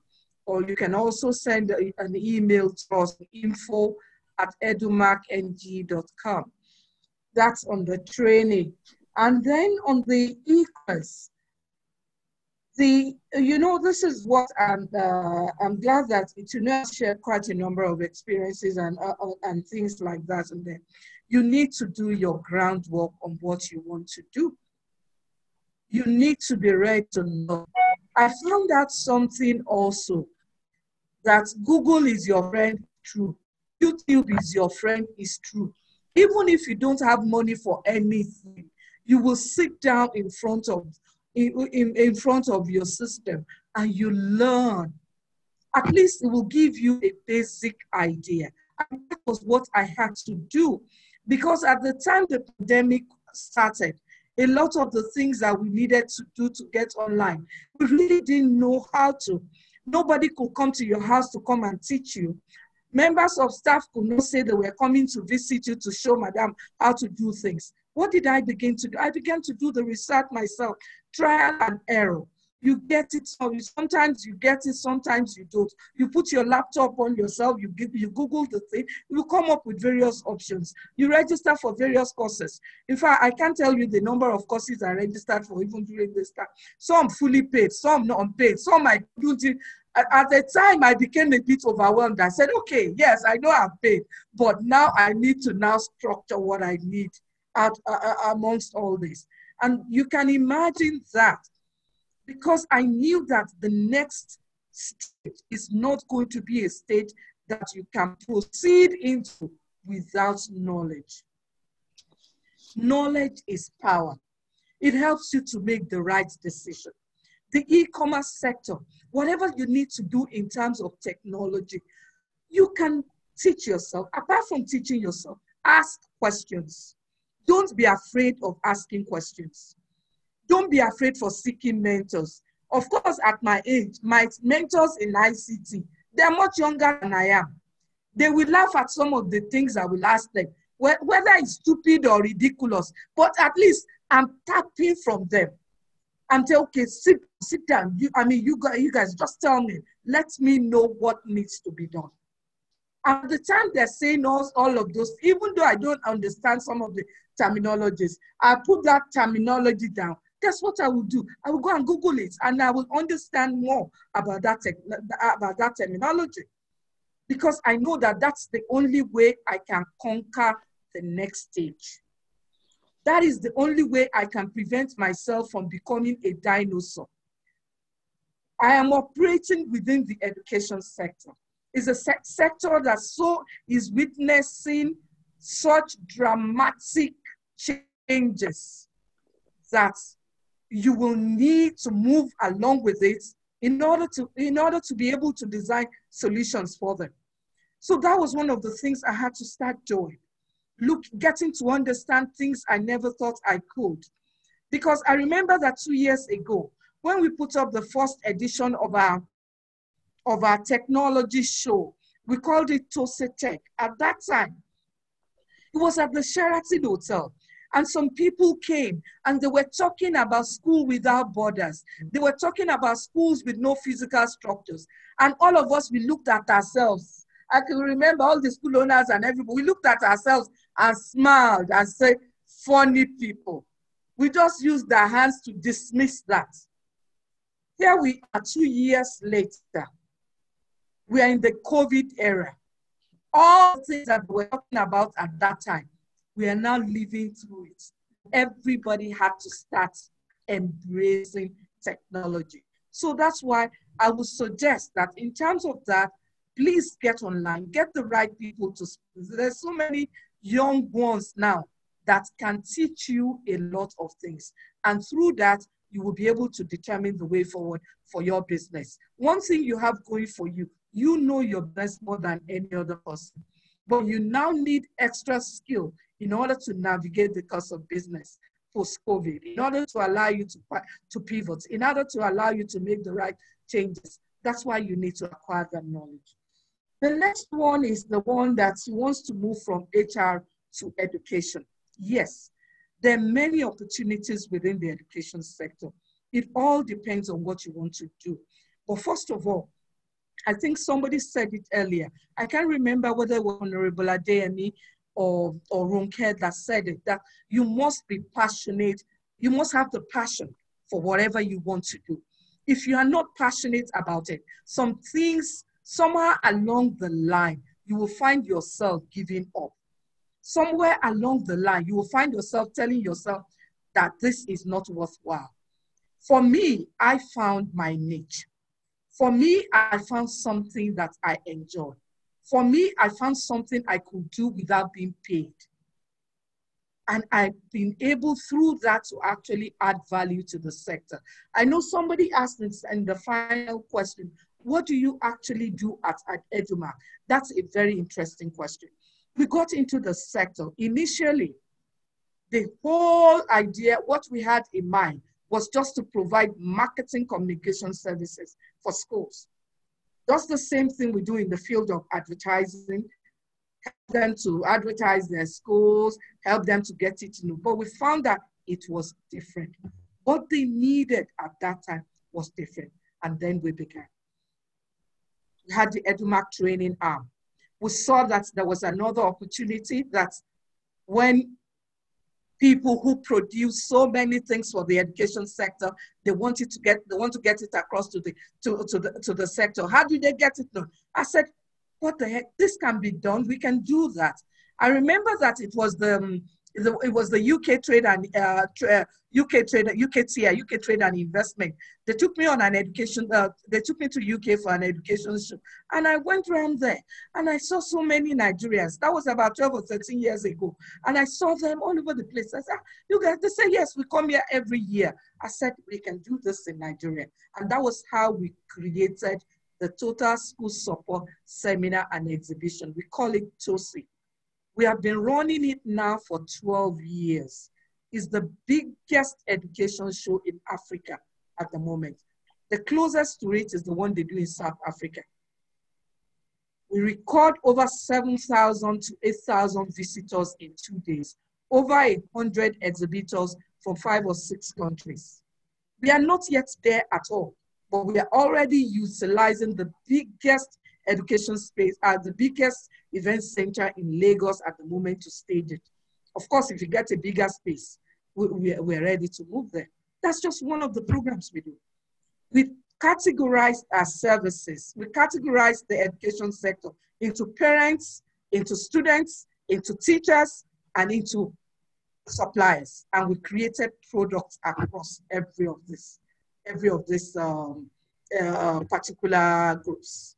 So that's why we have a very robust offering. So anyone that wants to be mentored, anyone that wants to come into the sector, especially coming from WIMBIZ, I am prepared and ready at any time to have discussions and to guide you into the sector. So it's a whole new set. Let me say this before I round up.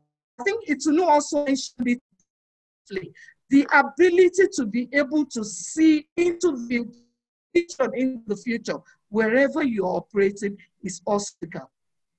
A few years ago, I created a group on Facebook. The thing, I just looked at it, that the marketing communication questions, I want to be where the people are. I can't be outside where the people are. At the time, you ask, Yinka, what are you spending your time doing? That group today is the biggest education group in education focus in Nigeria, with over 186,000 members. Over 186,000 members. And through that group, I haven't even heard of one. Mining 101, 102. Maybe you're going to partner with Mrs. Ogunde to start running courses for people who are professionals in the mining sector, but people want to know the rudimentaries of it and an understanding of what the different sectors or different opportunities are within the sector. So please, if you could talk on that a bit. And then the trading, how much does it cost to start trading? Who does it? Who can they shadow? Who can mentor them? People want to know about that as well. And where is the platform to meet you or other women who are in mining that are women? And then there's another question. Somebody wants to know how you can help them talk to women about gender issues in the workplace and compromise. Because, I mean, this is something that you started so early when, it was, you had to be quiet about gender biases. Things have changed and progressing, but it's still very much an issue that's raging in a lot of sectors, not just the mining or extractive industry. And somebody wants to know how to go about managing the women in their industry and their business to protect them and prepare them for such things, and so that they're better equipped to handle such incidences. And last but not the least, somebody wants to know about the cost of going into trading and mineral resource businesses. So if you could just touch on some of those things.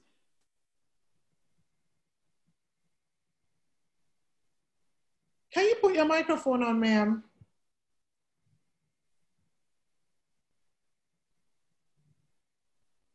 We still can't hear you.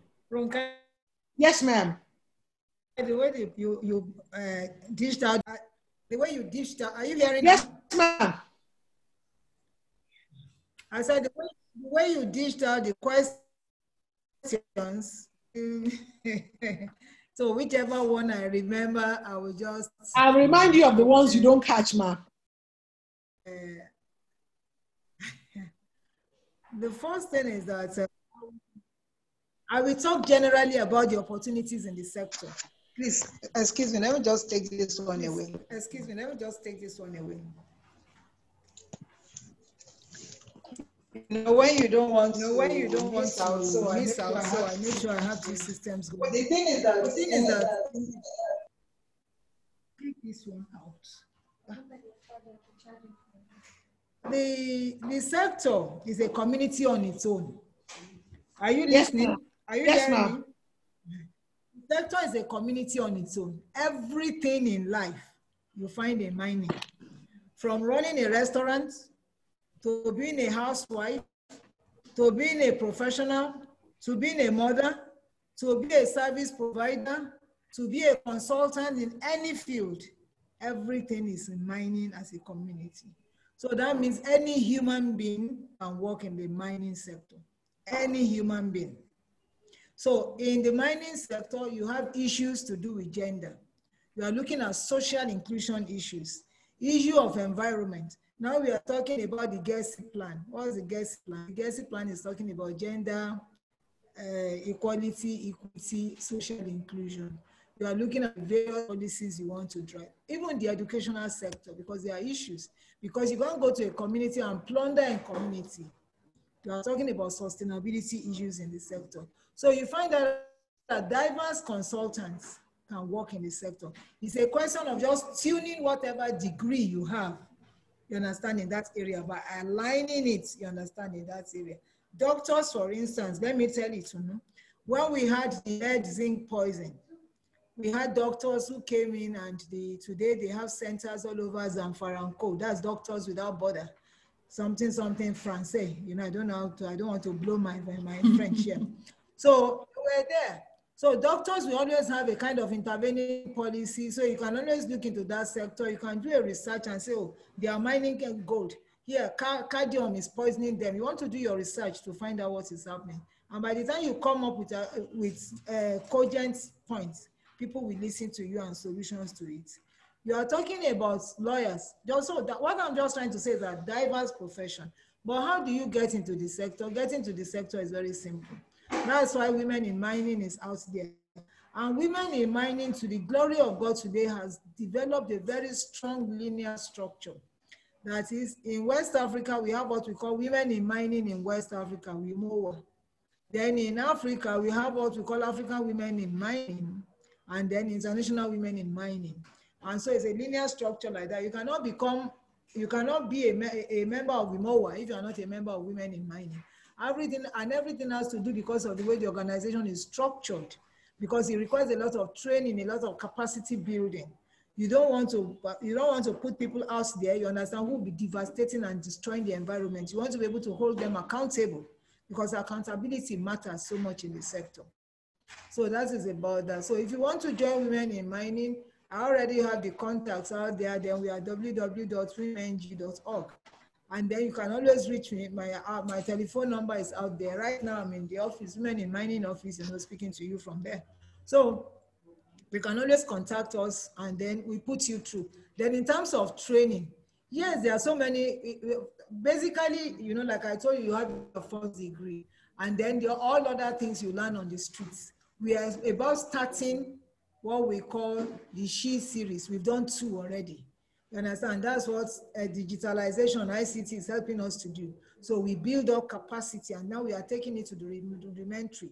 Because if you want, there are some areas of mining that you just have to understand. If you want to go into mineral trading, for instance, I'll make gist of my friend. I'm sure she'll be hearing now. She's a director in CBN.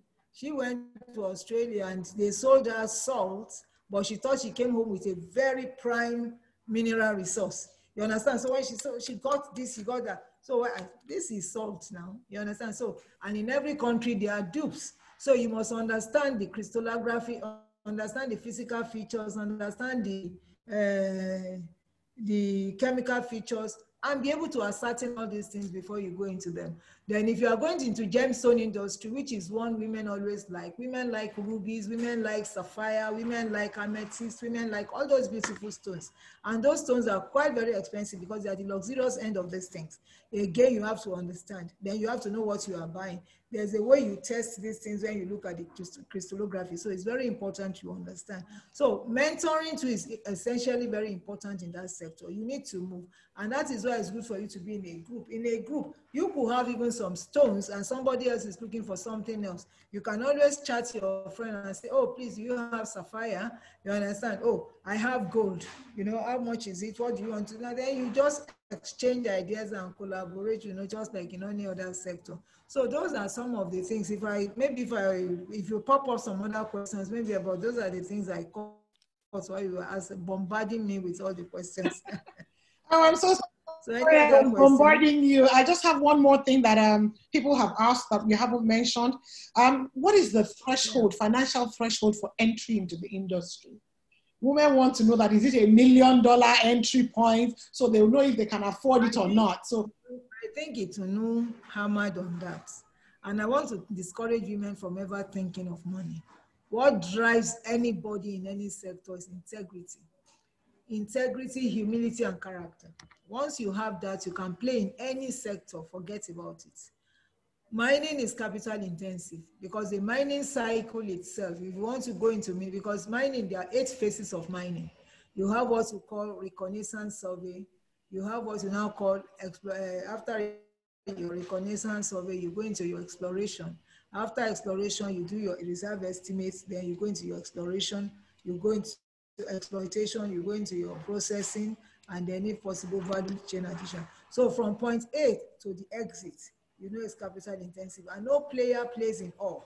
You decide on which side you want to be. And you know it's possible if you have integrity. For instance, for my sisters that I've just spoken, I just want to give you an idea. Okay, now you have, you are in the education sector and you've posted some very good something and you have good relationships across. You could woo some of your partners. Everybody wants to diversify, and as long as man is alive, man is always looking for more. Man is always looking for more money. You know, you can tell them, oh, we have this sector, we want to, let's explore. Let's see the opportunities in the sector. And then you go into that sector and see what is happening in that sector. So for me, I don't like talking about money, because when I talk about the money, you'll be frightened, because money, access to fund is still a challenge. But you know that BOI has been doing well. We found 1 or 2 women whom BOI gave good money, you know, and they bought good equipment, understand, to back and support whatever they are doing, just like in any other sector. So my own advice is that the first thing is for you to understand, take interest in the sector, because I was reading some of the charts, you know, which is cross-cutting. Some of the questions people are putting up. The first thing is for you to understand knowledge. Go and first of all read about this sector. When you read about this sector, because I read a young lady who said, I've heard what Mrs. Ogunde said, I have passion, but I don't. If you have passion, you won't even know that anything can stop you. Your passion, that means your passion is not yet there. If you have passion, nothing stops you. For me, I don't believe anybody can stop me in anything I want to do, except I don't want to do it. So if you have passion, that thing is, first of all, gather the information you can gather, map up your strategy, drive out your strategy on it, have a plan. Then after that, you start looking, who is this? Incidentally, the banking sector don't know much about mining yet in the country, because it's relative, you know, we abandoned mining since the 50s, you know, to start to pick it up all over. But even at that, if you go on the internet, you find it is awash with people, you understand, looking for one thing or the other to do in the mining sector. Just like you have con men, which I will equally warn you about, just like you have con men all over, you just don't tumble and fall into it. That sector is a sector where you need to discuss with people. That sector is a sector where you have to identify technical experts, you know, that you can work with till you build up your own expertise, you understand, in the field you want to be in. And then there are some institutions, like if you want to go into gemstone marketing and things like that, GIA is a very expensive course, because mining puts money on your table. That's what it's saying. A small ounce of gold like this, you know how much it is selling, so you can Google. Let me not make noise here. So you know what it is, or you get ruby, or you saw that man that got diamond, you know what it, or you know what it. So it's not a place for, when you hit it, you hit it. So the most important thing for you is to understand the process. And then for professionals, you know, it can be a second stream. I keep on telling people. For example, if you're into sciences, who says you cannot go into environmental sciences? You know, that is just your environmental science and be a consultant in the sector where you're in. Then a social scientist, you have lots of gender issues, you have lots of child issues, and you know that globally, you understand that when it comes to tracking and tracing, you can't put on any gold, you can't put it on and not identify the source where the raw materials come from. Now, so there's tracking there. So, for all these things, you need experts to be on the field, you know, to be able to say, this is where this is coming from, this is where this is coming from. So for young professionals, you understand, it's an alternative stream of income where you can actually sit down, and before you know it, you will find out that it could displace your primary source of income, because you get more attracted or more grounded in that sector by the time you understand the sector. So for me, what I'll say is that, like I said, my own joy, as long as there's breath in me, is to create a pipeline. And we are doing it, and we are raising. I'll tell you that I have a lady, very, very brilliant, very, very versatile. When I go to conferences, I discovered her in Lagos there. Today, I remember her first activity in the mining sector. I said, you know, you can speak on this. You said, I said, go on the internet and read and apply what you've been doing in other sectors. And you'll be surprised that when she made her presentation, everybody was just, wow, where was she coming from? Even throwing in more technical languages, which she has acquired in her other sector, you understand, into this new sector. So there's no closed door anywhere. I want to encourage us all that if you don't peep into a sector to understand the sector, you can't know much. And then I like when I saw the respondent thing from Lagos. I know you people are only 5G in Lagos. Yeah, but that 5G period, this period is a period the world, God, to me, I tell people, I said, God chose to reset the world. When people say the world will collapse, it's something we are, God has reset it. This is the resetting period. This period should not be wasted. This is the time to acquire new knowledge. So we must spend more time studying.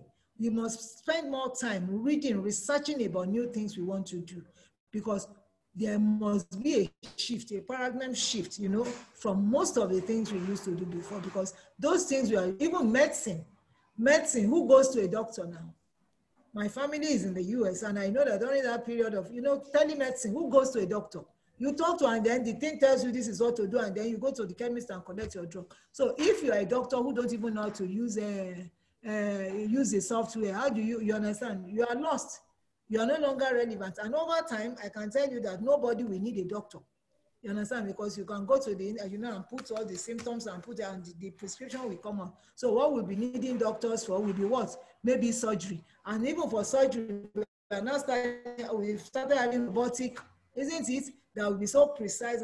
We need to change our skills. We need to look at alternatives. And so my own word is that don't be afraid. Don't let any name, like, oh, this sector, when a man tells you one sector is mascularized, are you, well, and you, the next thing you should say, and so what? You understand? As long as you can cope. So I wish us all the best. Thank you very much, Honorable Engineer Adeyemi. God bless you, ma'am. We're going to have some very important information to pass on to you.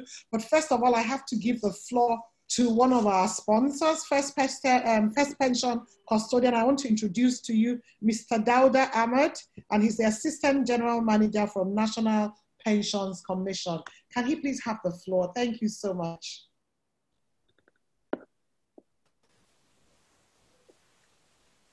Mr. Ahmed.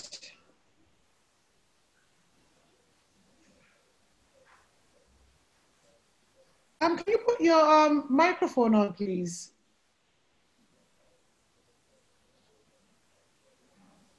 Hello?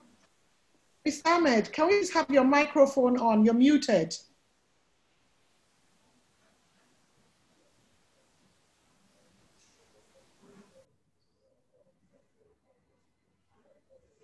Hello? Can somebody please try and reach Mr. Ahmed to let him know he's still muted, or if you can unmute him from the Secretariat? Business center or our own machine.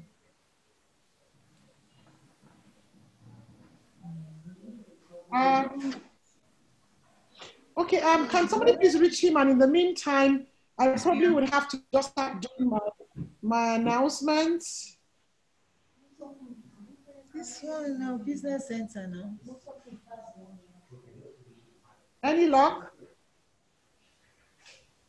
Okay, I'll just start, you know, doing the announcements pending when we're able to get him back on. An evaluation link will be sent to you all in the following, you know, in a follow-up email from the WIMBIS office. If you could please fill out this evaluation link, it's going to really help us. And we want to know what your opinion is about this e-roundtable we've had.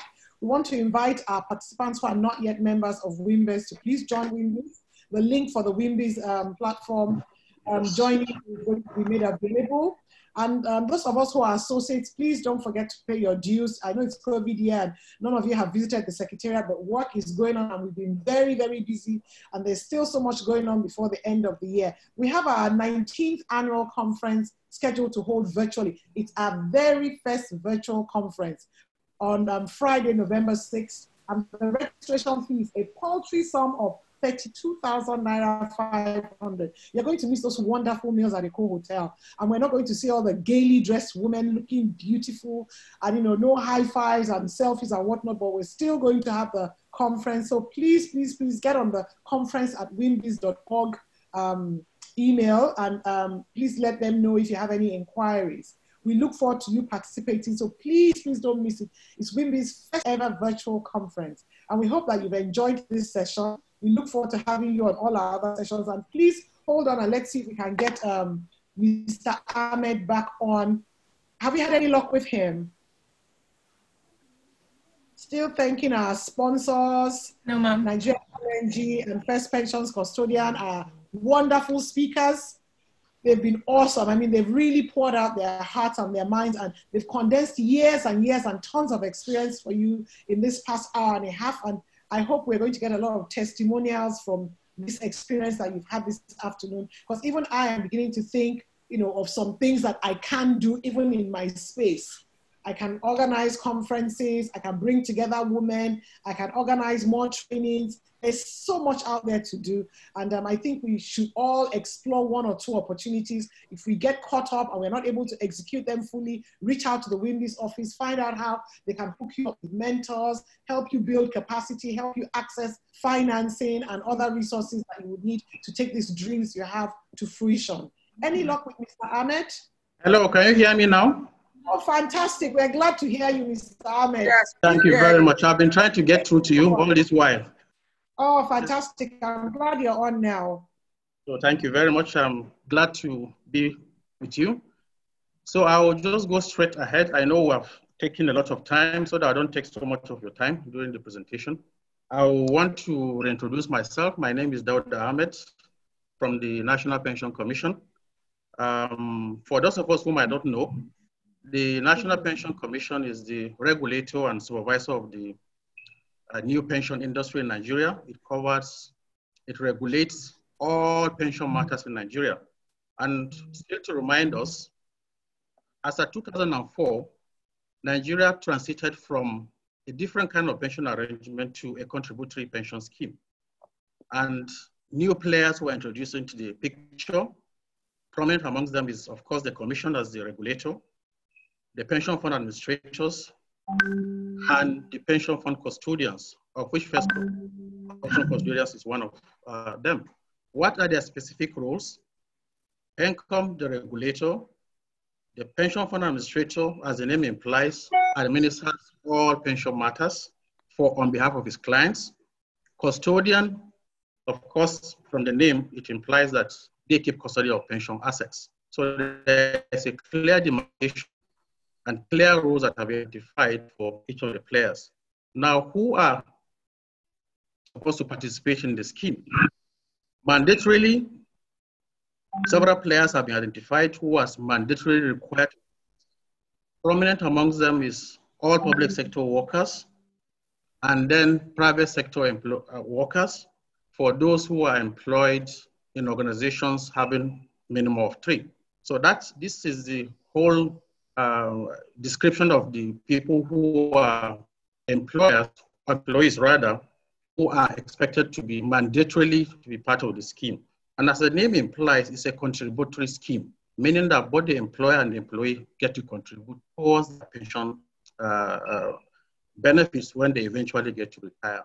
Then what about if you look at the demography, for those who are mandatorily supposed to be part of the scheme, it's a very small number. Probably about, let's say, maximum about 15 million. We have a working population, several estimates ranging 80 million, 100 million. So there is a large number of individuals out there who do not have any pension arrangement, who are not covered. But thankfully, the Pension Reform Act of 2004 and the new Act of 2014 indicated that there will be,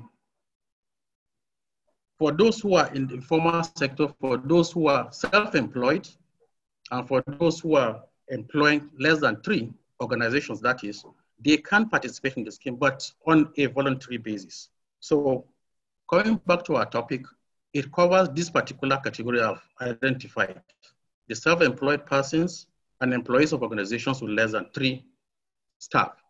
How can they participate in this scheme? We've coined it as a micro pension plan, or basically it's more of a personal pension plan for this category of individuals who are not mandatorily covered by the scheme. So how can they participate? How does this micro pension plan work? There is the aspect of registration. An individual who is interested, who falls within that category I've identified, will have to register with the pension fund administrator of his choice. There are 21 pension fund administrators currently in Nigeria that are licensed by the National Pension Commission to administer pensions in Nigeria. So a prospective micro pension participant could register with any of the pension fund administrators of his choice. A minimum age of the prospective participant under micro pension plan is 18 years, obviously. Now, how do you contribute? For this category of people, because it is not mandatory for them, it has been made flexible. Why the need for flexibility is because of the characteristics of this individual. They do not rely to a large extent on a monthly salary. So you cannot tie it to when they get paid in terms of as a monthly wage. So the contributions could be made on a daily basis, on a weekly basis, or even on a monthly basis. As long as he's able to put something aside, if he has extra that he may want to keep away towards meeting his pension obligation where he is no longer able to work.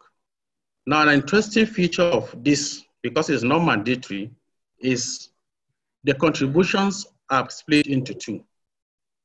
There is a portion that is retained primarily for to make recourse with savings from time to time. So that individual could go to the contingent portion, which is 40% of any contribution that he makes, whether it's on weekly basis or on daily basis or even on a monthly basis. It could go into his savings and then draw down on the 40% contingent withdrawal. This is very important because, as I said, we recognize that individuals may want, for this particular group of individuals, they may want to make recourse to their savings. And you cannot tie it up exclusively, even though that is the main purpose for these savings, for you to save towards when you are unable to work, that you have something to fall back on. Then how do you draw down? Aside from the contingent withdrawal, the 60% that is retained for or managed exclusively for pension, you could draw down when you reach the age of 50, as an example. Or you could delay it until you are whatever age when you are above 50 years. How will you be able to draw down on it? Of course, it will have been invested by the pension fund administrator. There will be returns on investments on it.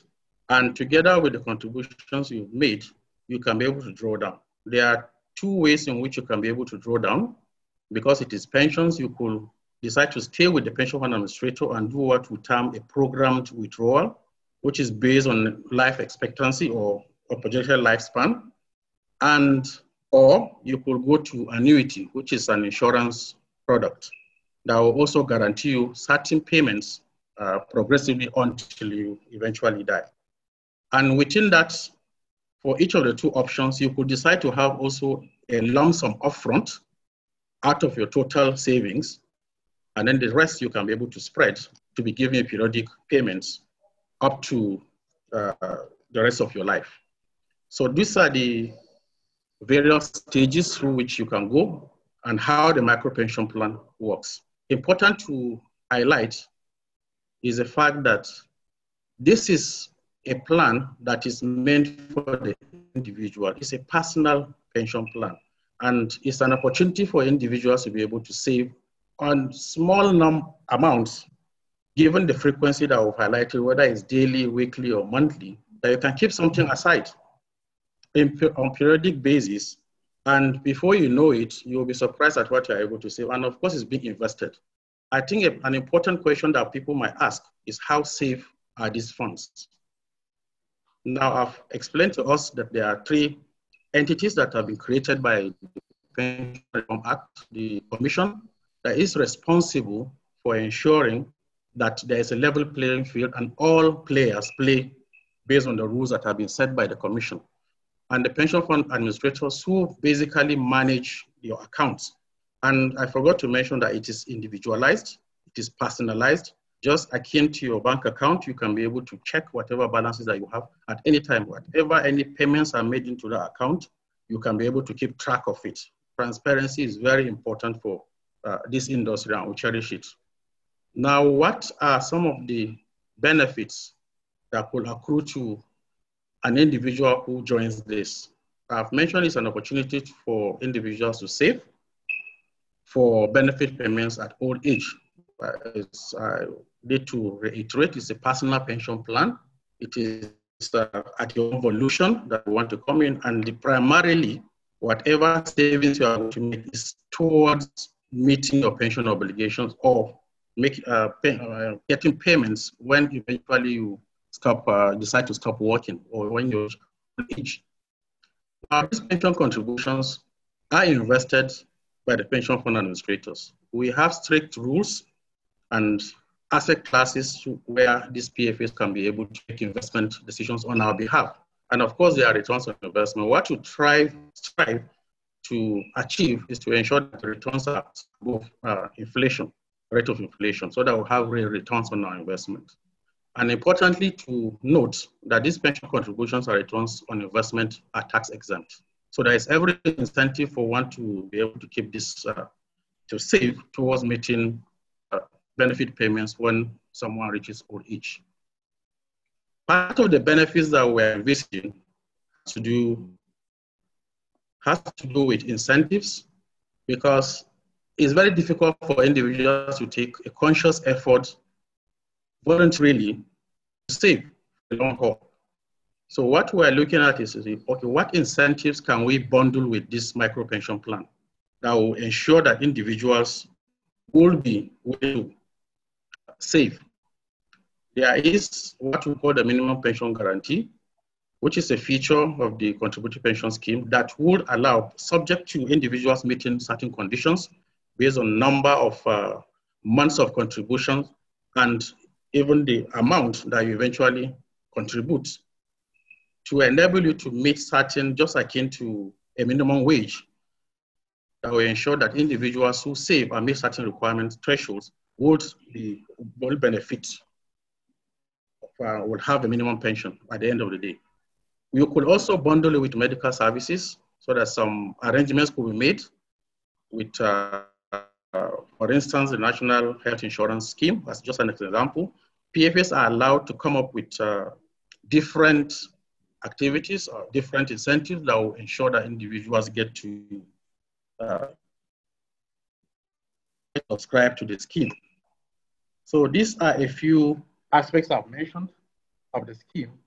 And I will await further questions for individuals so that I can be able to elaborate more given the time that we have. So thank you very much. Thank you very much, sir. Thank you so much. I mean, that was nice and brief. On behalf of some of the women out there, I'm going to ask you a couple of questions. First and foremost, we hear that the Nigerian Naira depreciates yearly by 15%. So how are you going to give us returns of above 15% to guarantee that our money is growing? I mean, we've had a lot of stories of, pythons swallowing money and things. We don't want to get old and then we now realize that our hard-earned and saved funds have disappeared. Is it securitized? Is NDIC insuring the funds with you? What sort of comfort are you going to give us on that note? And for example, I mean, I'm sure this would appeal to a lot of entrepreneurs. Yeah. What if we're already 50? What can we do? Okay, let me just take each in turn. Concerning, I mentioned in my presentation, we strive as much as possible to ensure that returns on investment are positive, real, slight above inflation if possible. If you look at the trend over the years, we've just slightly at the level of the rate of inflation on average. So you might say we've tried a little bit, but the issue is in an economy such as ours, where you cannot outperform the market. But what we try to do as much as possible is to ensure that risks are minimized And how do we do that? We have our investment regulations that specifies what asset classes that should be invested in, what are the limits that the PFS can, in terms of global limits for each asset class, and even per issuer limits, and even quality of even the instruments. They must meet certain thresholds before you can invest in them. For different asset classes, we have different global limits. For those that are highly risky, for instance, the capital market, we limit exposure to such asset classes as much as possible. We are also, for us to also mitigate against fluctuations in terms of the economic indices within the country. For instance, rate of inflation is climbing. How do we mitigate against that? There is the aspect in which pension funds can be invested externally overseas. And that is one way also we can be, even though we have not explored it yet, but that is one way in which we can be able to mitigate against fluctuation within the country. Again, in terms of safety, I will need to reiterate, this is a highly regulated industry. Even the areas where, as I said, PFS can make investment, they can't just decide we are going to make investments in this particular asset class. It must meet certain requirements. And they are astute investors. And we also monitor these investments practically on a daily basis. So suboptimal investment decisions by PFS, we penalize. And given the fact that the institution that invests or carry out investment, decides on where to invest, that is the PFA, and the custody of the assets are segregated. That gives us a first line of comfort, because he who manages should not be the person that will keep. I'm sure you agree with me, that's been the bane of the old scheme, where individuals, as you said, were able to swallow pension funds. This is not possible within this particular arrangement. And even the investments that they make is not in their names, it's on behalf of the individuals. And practically everyone who registers will have a retirement savings account. And that account, as I said, is akin to your bank account, meaning you can be able to monitor whatever goes on with your investment, with your contributions. Is there anything that is going out of my account? How is it faring? What are the returns that I'm making on what they are making on my investments? You have the opportunity to be able to monitor whatever is going on. That is on the part of the individual as a responsibility. But for us as a commission, we are very mindful of that fact that we need to build confidence in the system among individuals and ensure that this system is as transparent as possible. And given they are also required, that is the PFS, to give individual statements and on demand. You could walk into your PFA, if he's the one managing your account, you could demand for your statement, complete statement, so that I can be able to check. So of course, riding on technology, there's nothing that will go. They are expected for any remittance, for anything that is being taken out of the RSA, you have information real time online. So that is quite comforting, I believe. Of course, we still have a lot of work to do. It's a human system. There's every room for improvement, and that is what we stand for in the Commission, to ensure that funds are safe. Thank you very much. So we have quite a few questions for you. Information, we need how to reach you. Okay. I'm going to suggest that the Secretariat take a list of the questions that that have been put out to you, because there are quite a few, and we're far gone when yes, in terms of how we spent the time beyond what we had planned to, and they would have to send you these questions, and if you could respond to them so that WIMBIZ can pass these answers back on to the participants that have raised the questions. We really appreciate. We appreciate you coming on. We thank you for enlightening us a lot more about this and making it understandable, because everybody just hears about pension commission and they're not quite sure what they do and what they have to offer.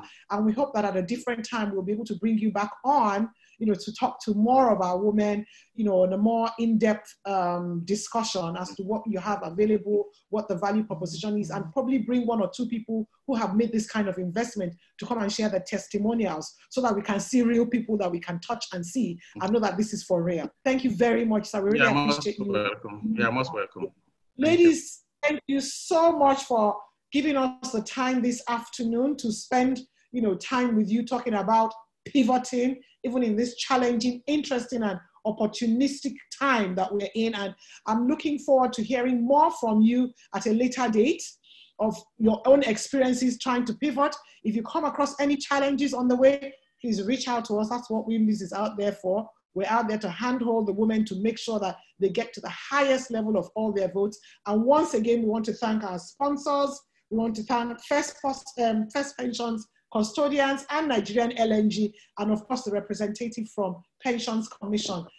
Last but not the least, I want to thank my great panelists. You guys were awesome. I want to thank my WIMBIZ Secretariat. They do an awesome job every time, and the associates who are volunteers, in the organization that puts together the e-roundtables every month. We're taking a break next month because of our first virtual conference, our 19th conference, and we look forward to seeing you guys at the conference, and have a nice rest of October.